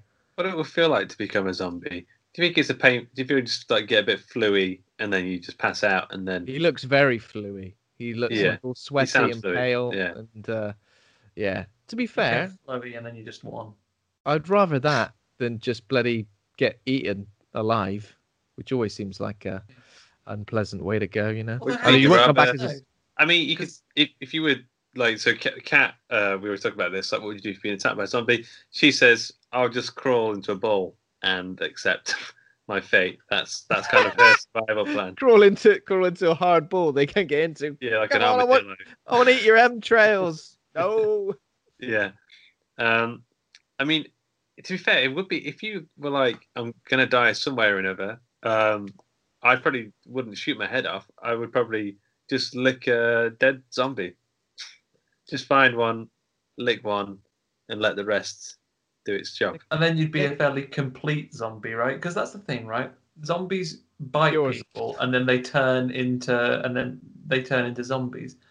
But it wouldn't be such a problem if zombies weren't so fucking wasteful, because they want to eat people. Why did they just eat people enough so they're still functional people that could walk around and be more zombies? If they finished it, they'd just be bones. Yeah. They'd finish their food. And then there won't be a zombie. And you just have a load of bloated zombies who couldn't move because they're having it in a food coma. And then the zombie apocalypse skeletons. Yeah. Yeah. I mean, that's a more realistic way. Because sometimes in zombie movies, you see someone get attacked and like clearly ripped to shreds. And then they turn up as a zombie later on. You're like, no. Piece them back together again. Just be bits. You definitely got ripped to fucking shreds. Yeah. So Max Headroom goes into, after he said goodbye to his daughter, he goes in the other room with Kenneth, with Ving Rhames, and he shuts the door. He puts the shutters down. And this is the bit that gets me. Like, if you were in a zombie thing and you didn't want to be a zombie, you wouldn't say, "Oh, wait till I'm dead and then hang on until I turn into a zombie before you shoot me." You just go, "Oh, when I'm dead, just shoot us then. I don't want to be a zombie at all."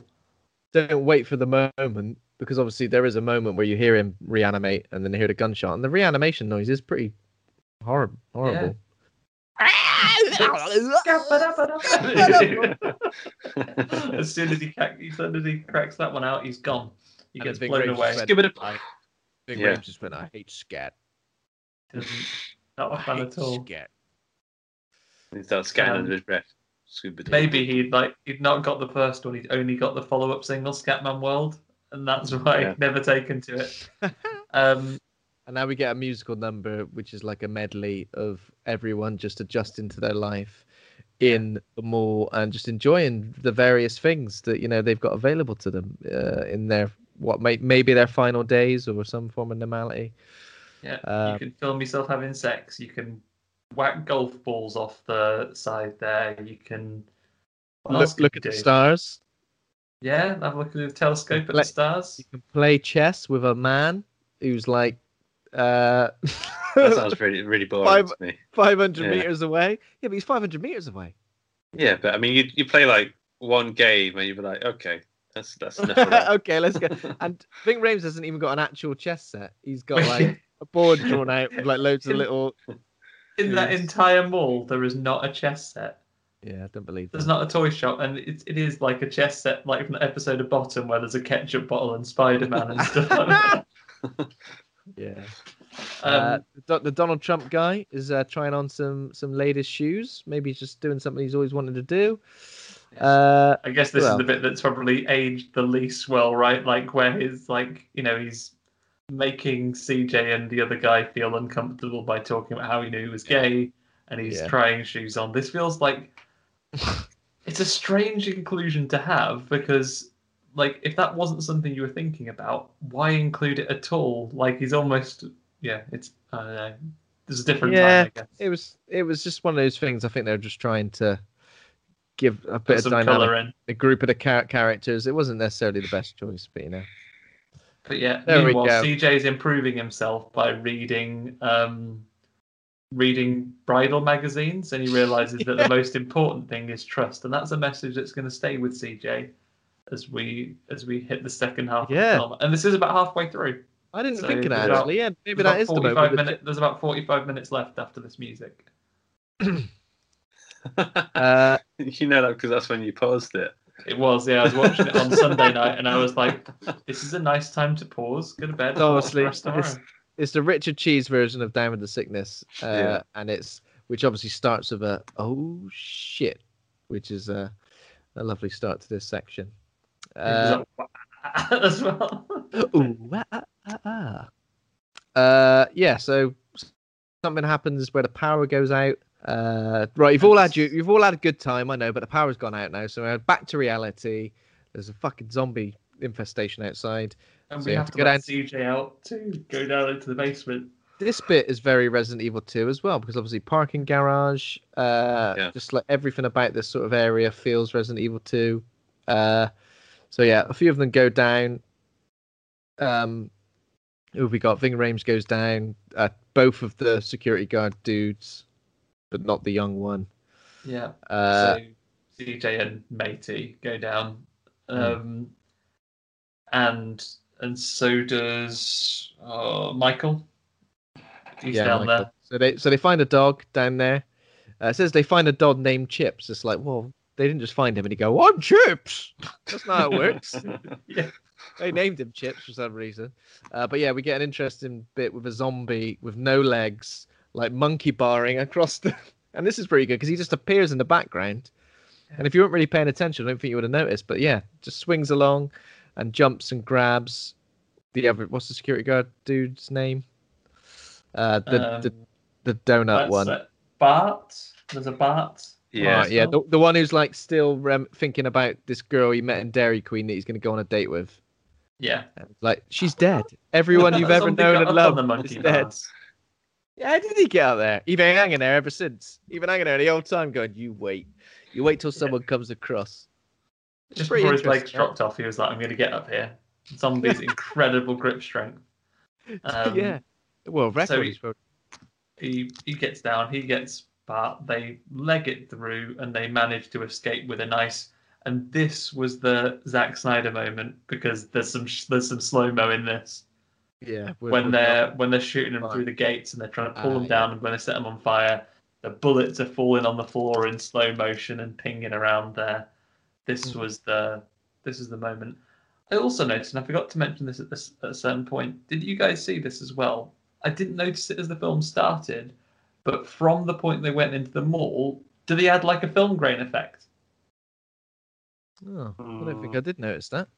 I felt like it became more evident once they were in the mall that it had like almost a film grain, old horror movie, like kind of that grain effect across the screen. I'm not sure it was deliberate or it's just an older film and that's what films look like in 2004. No, I don't think I noticed that. Maybe I need to go and have a look back at that. Yeah, I don't know. It's definitely shot on film, I imagine. Because at the same time, 20 Days Later was one of the first films shot on digital, and it fucking looks it. Like... it was shot on a Motorola Razor. Yeah. So they managed to kill the zombies and escape. Then that's pretty much it. I don't know. That was Karen pointed out. How do they get back up? Because later on as well, they go back to the garage to do some more work, and pointed out like, wasn't the garage full of zombies earlier? I guess they just went. The only zombies that were there have all been burnt to death. So it smells a little bit like freshly cooked zombie down there. But you might like that smell. Acquired taste. You can A-team vans down there to your heart's content. Meanwhile, someone who's not A-teaming things, during the course of the musical interlude, Luda has continued to be pregnant, and Andreas set her up a little base in a toy shop or like a childcare shop, one that doesn't have chess sets anyway. And he set her up like a little base to have a baby. I guess at this point he assumes she'll be a zombie at some point because she's strapped down, but not a zombie yet. She's just groaning and moaning. We did get a scene earlier. Got a scene earlier with Andre and Kenneth, so Ving Rhames, where they were kind of talking about, obviously he knew he was a criminal, but then Andre sort of says, he gets quite passionate and emotional when he's talking about having a family and giving this kid everything that he didn't have. So it's almost like what's set up here is, sure, he's acting completely out of sorts by going, my partner's pregnant and she's turned into a zombie, but I'm still going to make sure this baby lives. You know what he's doing obviously there, his rational he's thinking. Doing what any loving dad would do in a pandemic situation. He'd go and put everyone at risk to look after his family. If your eyes needed testing or if your wife's going to be a zombie, you drive across the country, Andre. These are the bits where you think this is ridiculous, this would never happen, but they're also the bits where you're like, oh God, if you're in that situation, it would be horrific to make any sort of rational. People would do fucked things, I guess, and I guess there's that fear there as well that you don't necessarily trust these people.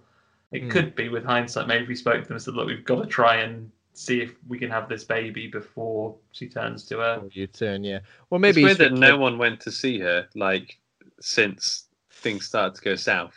Yeah, I think there's a few moments where why are you strapping her down? Because Sarah Polly says, "Oh, I haven't seen Luda for a while." Which says, "Oh, I've got to go and see Luda." And I think somehow Andre's been going out and getting stuff and saying, "Oh, she's fine. I'm looking after her." That's it. Keep your nose out. Maybe he saw how fast Max Headroom turned into a zombie once he knew, and he's trying to keep it from her to slow down the thing. So it's like a Wile E. Coyote when he steps off the cliff until he realizes that gravity is a thing. So if Max Headroom turned pretty much immediately, how has Luda managed to last a whole musical interlude without turning? And what we imagine is days, weeks? Yeah, it's tough to say. It could be either, really. A jam jar you're drinking from, Andy, is so big. You're also drinking from a fish bowl.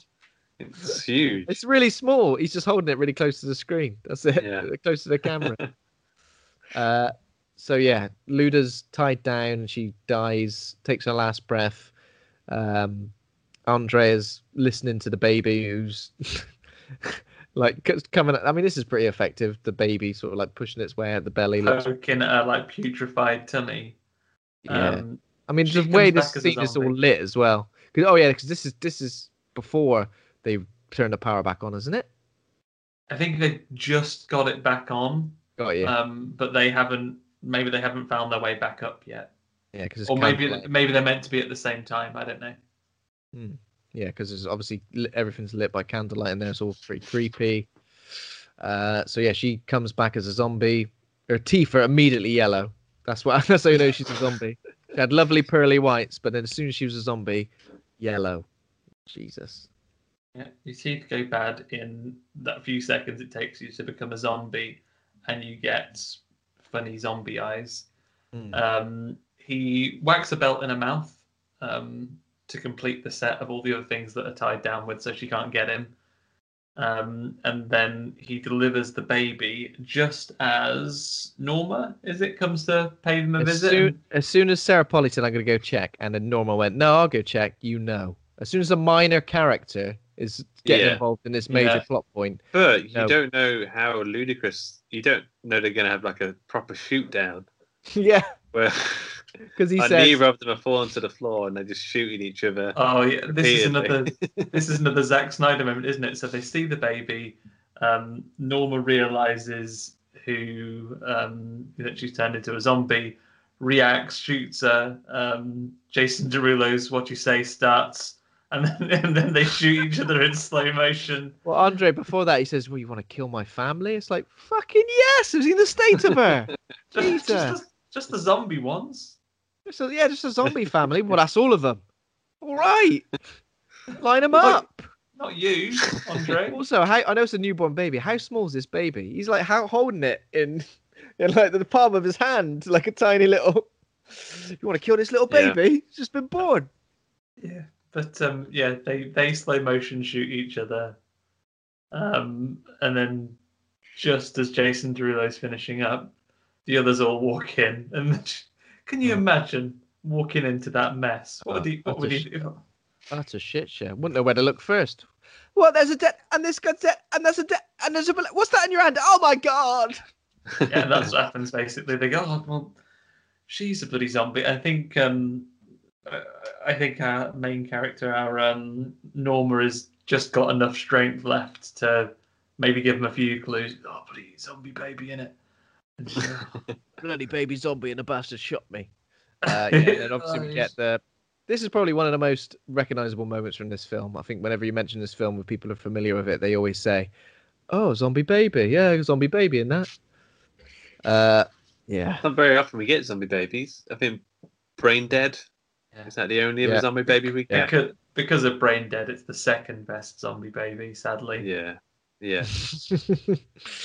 Yeah. So all we get is the moment of the baby's reveal, and it sort of screams. And gets immediately shot, pretty much.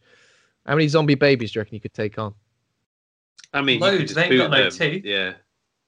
They got no teeth. Yeah, they got no teeth. Sweep them up with a big brush. Maybe you could waz them off the edge of the mall, and all the other zombies would have to. All the zombies would have to look after them. And they'd be exhausted. Couldn't have a wink of sleep, because not only do they not sleep all night, they don't sleep at all. Zombie babies. What do you think they do with zombie babies? Do you think they just wouldn't pick them up, or do you think they'd eat them in one? Because they only eat live people, don't they? So if you put they'd stand all over them. They'd stand all basically throw zombie babies out. Yeah. They'd stomp them all over. It'd just be like a horrible zombie baby soup around their feet. But human cries. Yeah. Human baby cries are meant to tune in to our instincts to have to. It pisses you off, so you have to deal with it and look after them. Yeah. If you put zombie babies outside, maybe that would really do the zombies' heads in. They'd be like, "Oh," they'd pick them up. They start walking away. I don't want to deal with that. Well, I didn't sign up for this. I forgot to mention that they were playing a game with Andy where they give him a celebrity lookalike on a whiteboard. And he has to shoot the zombie. I think that's impossible. Because first of all, there's so many zombies there. It'd be impossible to try and find a lookalike for anyone, let alone Burt Reynolds, Jay Leno. So props to Andy for doing well. Yeah, he did. Well done, Andy. Did a great job. Well done, Andy. Well done, Andy. We already established, if he put in a good 8 hours just shooting all the zombies that look like everyone, there'd be far less to deal with. That could be the medley in the middle of the film. Just him killing all the zombies, and the rest of the film just be them quietly leaving. Having a nice time. So, well, we've got all the ones in the immediate area, so we'll casually go down to the docks, I guess. But yeah, off the back of that entire shit fest that's just happened, and the guys decide that they are going to reinforce the buses to make battle buses, and then head down and take Steve's boat to find an island, because there wouldn't be so many people on there, so they can just live there. It's weird that they're all convinced that they want to leave now, considering in the medley everyone's kind of been all right, you know. Yeah, I think Kenneth that's going to go, and I'm just going to go because it gets boring though. It gets boring being not dead. Finish this Sudoku book. That was all they had left. Yeah. So they make a plan to make the battle buses, and they go down and do like an A-team. Oh, and CJ's allowed out now, by the way. He helped them with the generator, and Bart's dead, so he just figures it's almost like nice now. CJ, now he hasn't got Bart to kind of... Bart's looking up to him, or he's bossing him around. Now he hasn't got him. It's like all the shackles are off. I don't have to be a dickhead anymore. I kind of like just going to be a normal team player. You can just be quite nice. And actually, again, James Gunn's script here, the bit where they point out the plan is they're going to get the boat and go out to sea. And CJ's like, so you want to do, and he points out all the terrible flaws in this plan, and then says he signed up for it. Is that a trope that would become Rocket Raccoon in Guardians of the Galaxy later on? Yes, CJ. Sounds about right. So yeah, the buses look great because obviously they've got a snowplow on the end of the front of one. Sorry, they've got like spaces for chainsaws to get the zombies off the sides of the thing. They've got like propane tanks and flares. Considering you think it'd be worth just not having holes in the sides of the buses, though? I mean, as we're going to say, considering all of the effort they go to with all of these things, they fuck it up so badly in such a short amount of time. No training. It's actually insane. No training, but also I just think we'll get to it. But I just think don't drive so fast. we were saying the exact same. Karen was next to me going, slow down. There's no zombies there. The streets are empty. Slow down. Drive at 10 miles an hour. Who's driving at that point? Ving Rhames is driving one. Yeah. And the other one is being driven by, can't remember. But whoever's in front isn't going as mental as the one in the back as well. Absolutely doesn't make sense. Shit. But yeah, so they're going to build these battle buses, and you're right, Luke. They decide to put gaps in them and so on, rather than just totally make them zombie-proof. But you're not impressed by it. But you know who is? Buddy Anna, because she gives Michael big old snog. Well done. Come here. They've got over their loved ones who died comparatively recently. I'd completely forgot about my husband who died. Have you? Who? and obviously, Michael at the same time, he points out that he was bad at being a husband and always got divorced, but he was very good at being a dad. So I'm assuming his kids are dead, but he's not. He's over it enough to move on. Jesus, piece of work. Yeah, but they have a little kiss, a little kissy. So it's pretty much all hands on deck now. So Andy is absolutely starving. He's ran out of Dairy Dunkers. He's got none left. And he writes on the whiteboard. Yeah, he writes on the whiteboard. Absolutely famished. Send us over a ham sandwich, which I think someone does make a joke about. So the plan they make is to get Chips in his little. Why would you assume the zombie wouldn't eat Chips? Maybe because he was just hanging out in the car park on his own all that time.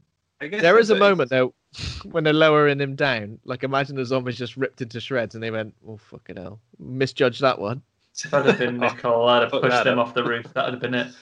That'd have been gone. But he's not. And Chips also responds very well to a whistle. My dogs would not be so helpful on that front. Never see him again. Never see him again. Just like where they gone? No, they wouldn't. They wouldn't go down. My dogs genuinely probably would find a way to open them all to get back in, eat all the food, and let the spuddy zombies in after him. But Chips wanders across. But Buddy Andy's a little bit careless, isn't he? And he doesn't shut the door fast enough. You'd have been. You had one job, mate. Just literally dog in, door closed. And then what's annoying is that Andy isn't up to speed with the fact that the bites turn people into zombies. So he says on the radio, which I guess the dog had a radio. That's right. Yeah, dog had a walkie-talkie. Yeah, walkies, talkies. So he says, those guys bite pretty hard, and Ving Rhames is all of us when he just goes, "Oh, for fuck's sake, you've been bitten already." God damn it. Yeah. I thought it was quite effective when they were like, "Oh, Andy's on the roof again. He's writing something," and he like picks up the sign, the whiteboard, and it's just the smeared blood because he's obviously kind of halfway there. Yeah. It's a great moment, and it's genuinely terrifying. The fact that obviously. One thing we haven't mentioned yet is the fact that Nicole takes the delivery truck, which they all turned up in, and is just driving full pelt out to get Chips because obviously this is the the first in what is a litany of shit choices that undoes the entire group if they're just taking their time, because they, as we know, they're not going to eat chips. Chips is absolutely fine. You could take your time and get over there and find a plan to get him back. To be honest, the dog plan was one. You could have flown a kite with a sandwich on over there, for all I know. Like, you could have found something else you could have done to get over there. But it's the world. It's the world we're dealing with. I would have thought chips off out. I would have thought there would at least have been a few people in that group who would have gone, I'm just going to stay here in the mall. Can I stay?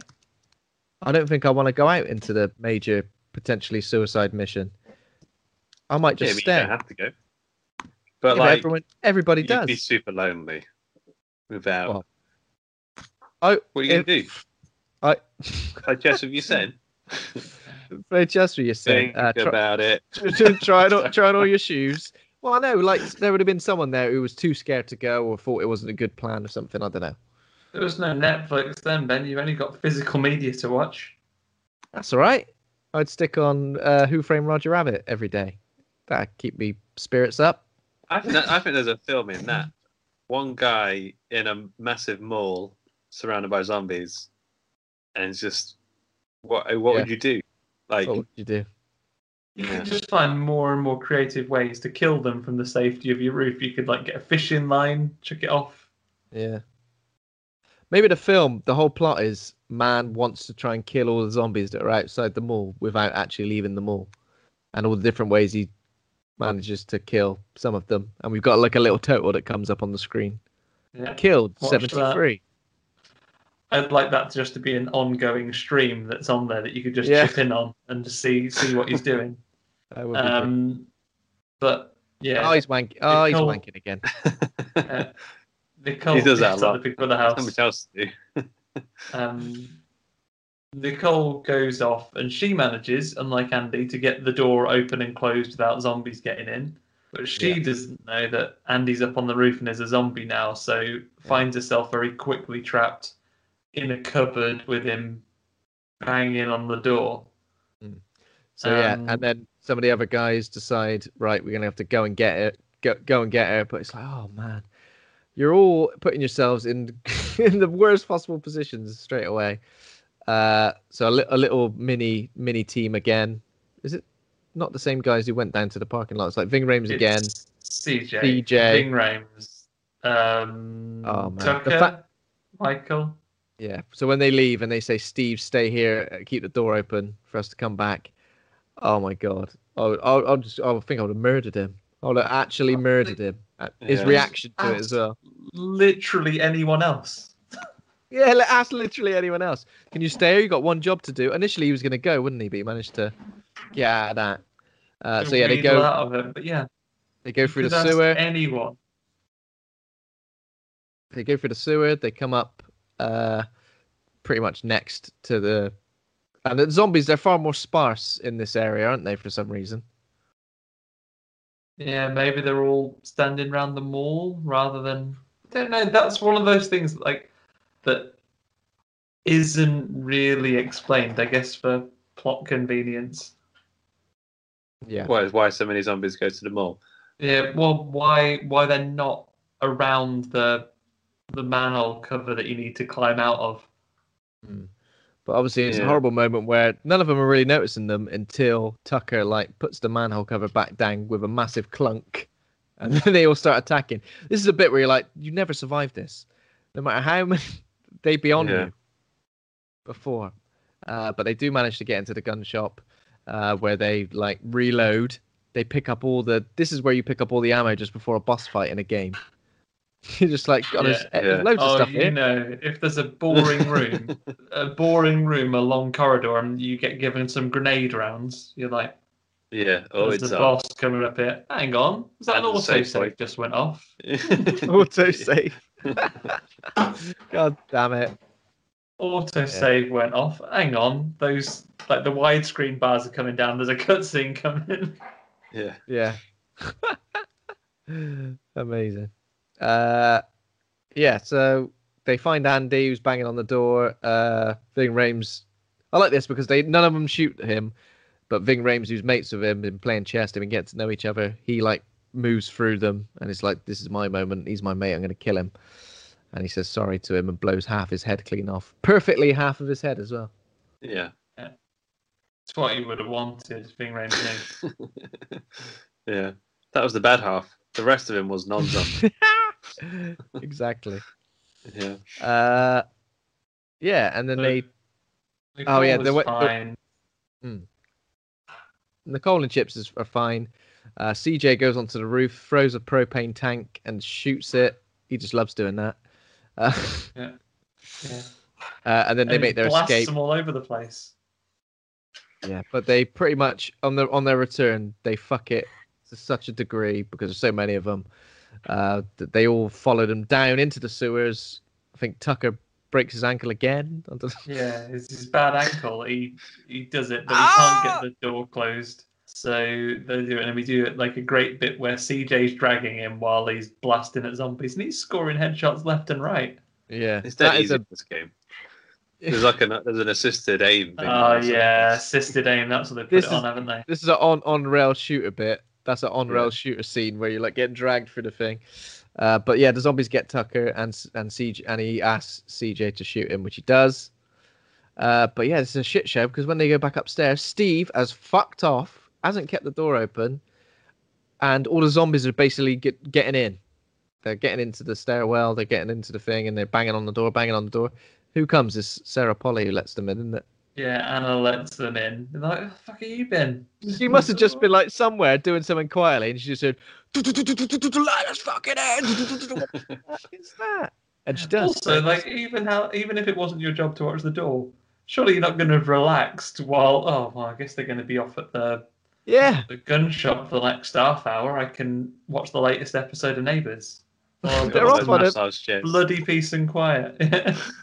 They're off on a fucking suicide mission. Jesus, it's insane. But they're all back. But then obviously the zombies, because by the time they got to the door, they can't get it closed again. So zombies are coming in. They literally have to go right now. Yeah, they run through like where everybody's like where everybody's living, I guess.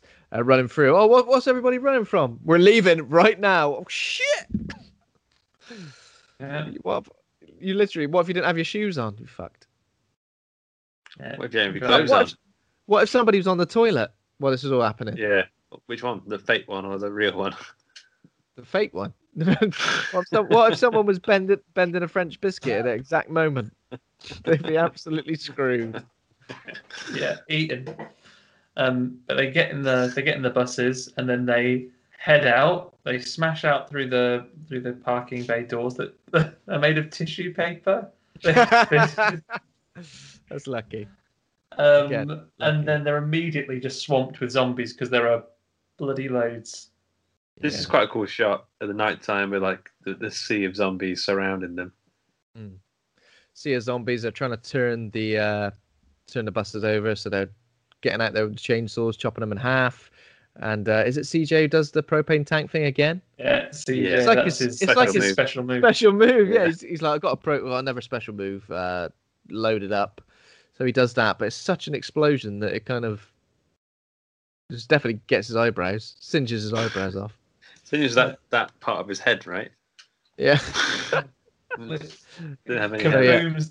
Thankfully, a zombie picks it up for him to make it easy to shoot when he's put it in the crowd. Oh, yeah. It's like that guy in the Two Towers, like the Urukai. Yeah. He like picks up that. Perfect. And he can lock on and shoot it, yeah. And now the streets are like obviously pretty sparse now in terms of the zombies, and as they get out of what I'm assuming is the main car park into the streets of what city are we in or town? Wisconsin. That's the state. I don't know what town they're in. Milwaukee? Is that the state? Yeah, go on. Milwaukee. There's pretty much no zombies around. It's completely empty. But they're driving around.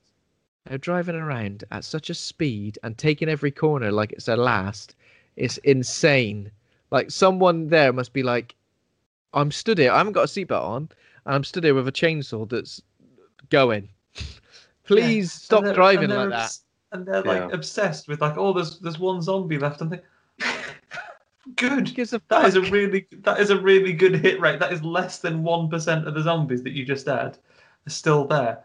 Just one zombie. Just make a note of it and be really careful when you get out.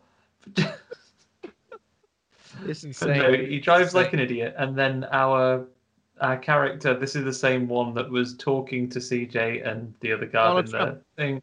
Yeah, Donald Trump. So Donald Trump, he slips with a chainsaw and chainsaws the girl that was she Steve's girlfriend when she arrived, or did she become Steve's girlfriend? I think she became Steve's girlfriend. Yeah. And it's probably just no one's girlfriend anymore. Yeah. So he loses control of it, kills himself, kills this woman, Monica.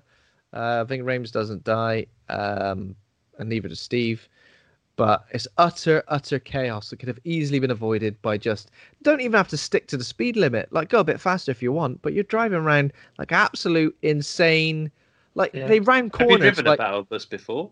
But they round corners like they don't know what's coming up. They don't know what's coming up. The city has been destroyed. They might round a corner and there's just like a truck across the thing. Idiots. This is silly. You played the licensed bits on Gran Turismo. It shows you where you're meant to brake in those corners, and then you accelerate back out of them. It's like they're doing a time trial. It's like this part is a time trial level. Yeah. And they are, and not only that, but also, like, if there is a car that's even slightly in the way, you've got to clip it out of the way and smash. You can't just go round. You've got to smash it out of the way. Yeah, it's ridiculous. They crash that bus. People are getting killed by chainsaws. Steve and Ving Rhames are the only people alive, but Steve just leaves like a twat. Yeah, he leaves and then gets eaten by a zombie. He gets eaten by a zombie straight away. Ving Rhames and I think it's the other security guard dude come out. This is like the shortest night ever because already the sun's coming up. Yeah, it's morning now. Yeah, it's getting there. It's coming up. The other bus stops. Anna sees Steve, who's instantly a zombie, shoots him because in an earlier conversation she promised that she definitely would if he was a zombie. So she keeps her word. But I don't think she does it in a kind way. Damn. I think she does it in a mean way. Damn. She hangs about to rob his keys off him, but in this one, and again, unfortunately, Karen go, what's the point in bloody rummaging around for his keys? Just like steal any boat from the harbour. How are they going to know what boat is his as well without Steve? Unless he had a photo of it. The Steve's boat. That's only Steve's boat. But obviously there's a moment now where the zombies almost get into the battle bus, and Michael's like, "What the hell were you doing back there?" And she shows him the keys, and he goes, "That's my girl," even though something bad's happened to him. In that kerfuffle, as we learn in moments anyway, Michael has don't be fooled, guys. He hasn't bashed his arm. He hasn't bashed his hand on the fountain. He's got a little bit of a bite, and obviously he knows that they're poison, so he's got not that much time. They arrive at the docks. For some reason, they smash the bus into the docks to sink it rather than stop 3 meters sooner. Even more crazy driving from Ving Rhames. Is it Ving Rhames again? I think it's Ving Rhames again. Smashes through the gates to the marina like an absolute nutball, and then just like smashes the dock, the pier, whatever it is, into bits. Just learn to use your brakes, mate. They brakes don't work. Yeah, maybe. They get out. And they're all rushing to the boat. CJ stays to buy them a little time and does one more explosion. His last special. That's three in a row. That's 3 in a row, which basically means that's a combo, and he comes back to life after that. But they've already gone. He blows himself up. The zombies have, he's fighting them off, and he's doing that great last stand moment where all of your bullets are like, when you're on red health and all of your attacks get like a little boost. So he's taking them out left, right, and centre, but he blows himself up to save the day. With hindsight, if Michael had revealed he'd been bitten by then, he could have bought that time for them, and CJ could have been fine. Yeah, makes a lot more sense. But he needed his moment. He needed his lovely moment at the end, where he said, "I'm just going to stand." Where he said, "I'm going to stand here and watch the sunrise." But he doesn't really, because he just kills himself within seconds. Quick sunrise. Yeah. But I like how most people who get bitten in this film are quite stoic about it. I mean, Matt Frewer, Frank, and this guy, they took it on the chin, like literally the bullet. But yeah, I think it was only what's his name, who kind of hit it. Andre, he was, and he did it on Luda's behalf. We don't know how she felt about it. Sorry, she let his dog out. Exactly. So yeah, that's pretty much it. The people who survive are Sarah Polly, Ving Rhames, and then a couple who are Nicole and the other security guard dude. I'm still forgetting his name. Glenn, is it? And the dog. Right? Yeah, and Chips, the most important survivor. To be honest, as long as Chips is fine, it's a happy ending as far as I'm concerned. Yeah, I'm surprised more boats haven't been taken from this marina. It looks pretty untouched and locked up. So yeah, there we go. Quite and then they go up now that someone's crashed a bus into it. Yeah. So yeah, there we go. They go off into the sunset, looking for, I guess, an island or something. And then we get like some bits in the credits, which are kind of like the final stings. Yeah. They find a head in a box. They find an island. Chips runs off, and then they get attacked. What's your guys' theory? Do you think they got away, or do you think they're finished? No, they're dead. Yeah. Well, this is weird. It's fine, so that's fine. Yeah, they don't eat chips. There are lots of islands on Lake Michigan as well. So they've obviously just gone about. But yeah, unluckily they find an island which has just got a zombie horde already running towards them. So there we go. And it's the end credits. We get the disturbed version of Down with the Sickness as well, which is brutal. With some more paint blowing credits, which is lovely. Yeah, and it's like, it's not a hopeful ending. It's pretty much like you think you got hope in a zombie apocalypse. No, here we are. We're here to shatter it. Yeah. Unlucky. So I've got some name game for you guys. This one, I guess, there's been lots of films that probably can't try and play with the name. Yeah. But let's see what we've got here. So we've got one. It's about some guys who go to the mall and a bunch of zombies turn up, desperate for a Chinese takeaway that serves the very best prawn toast.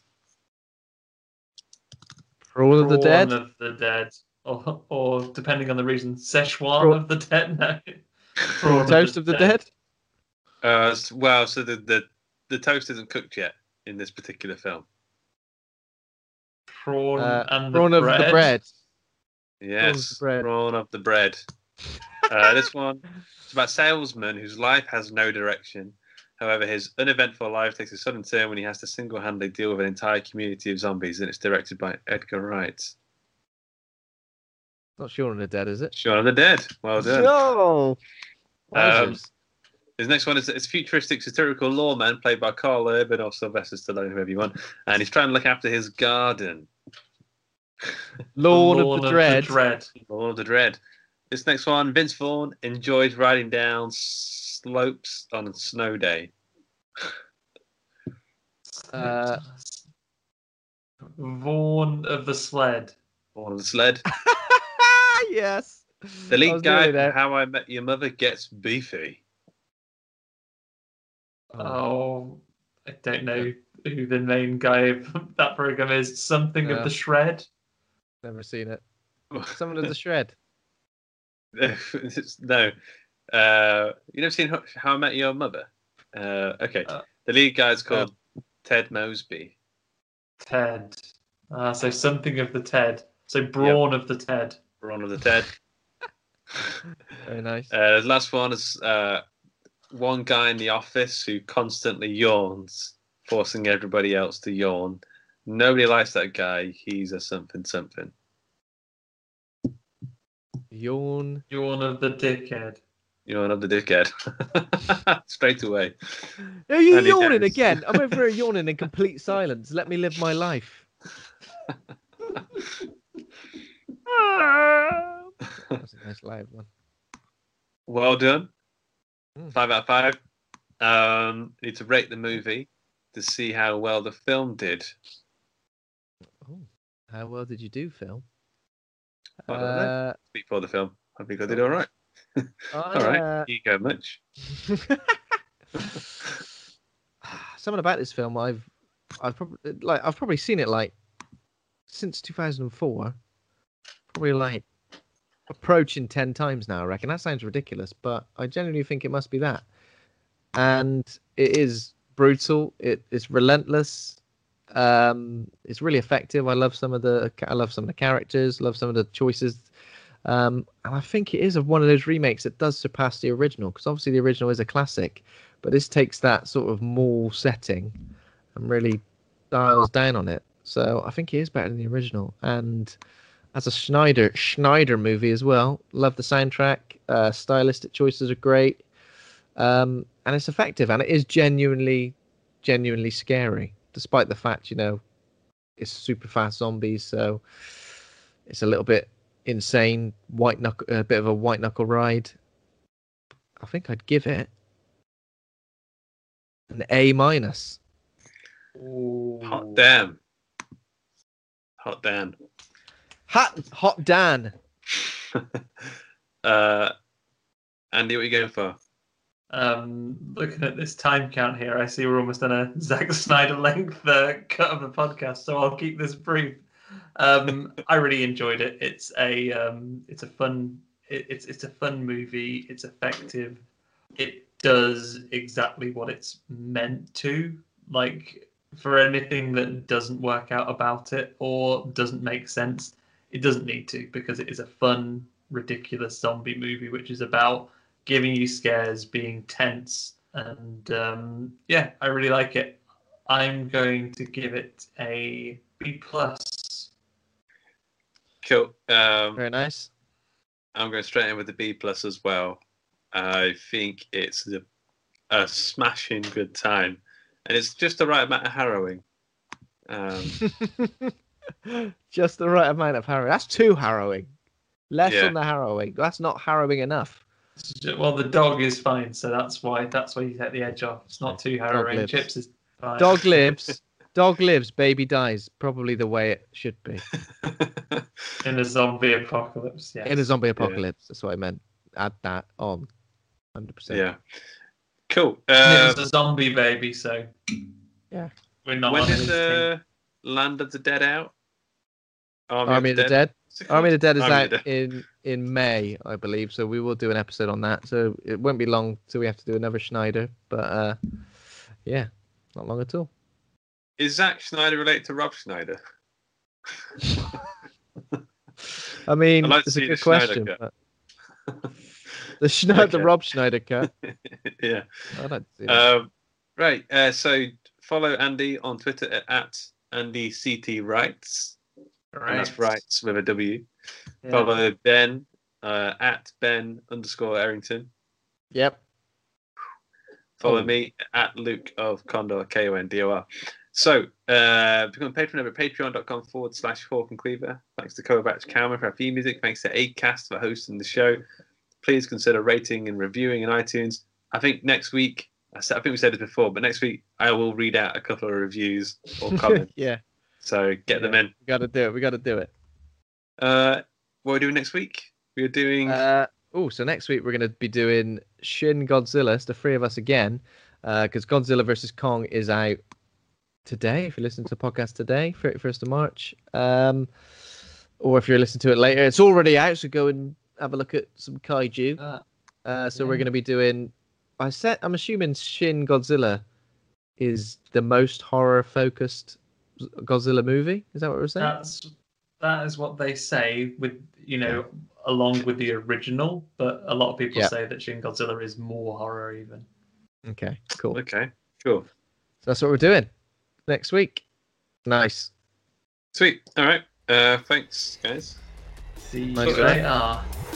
See you very, very soon. Bye-bye now.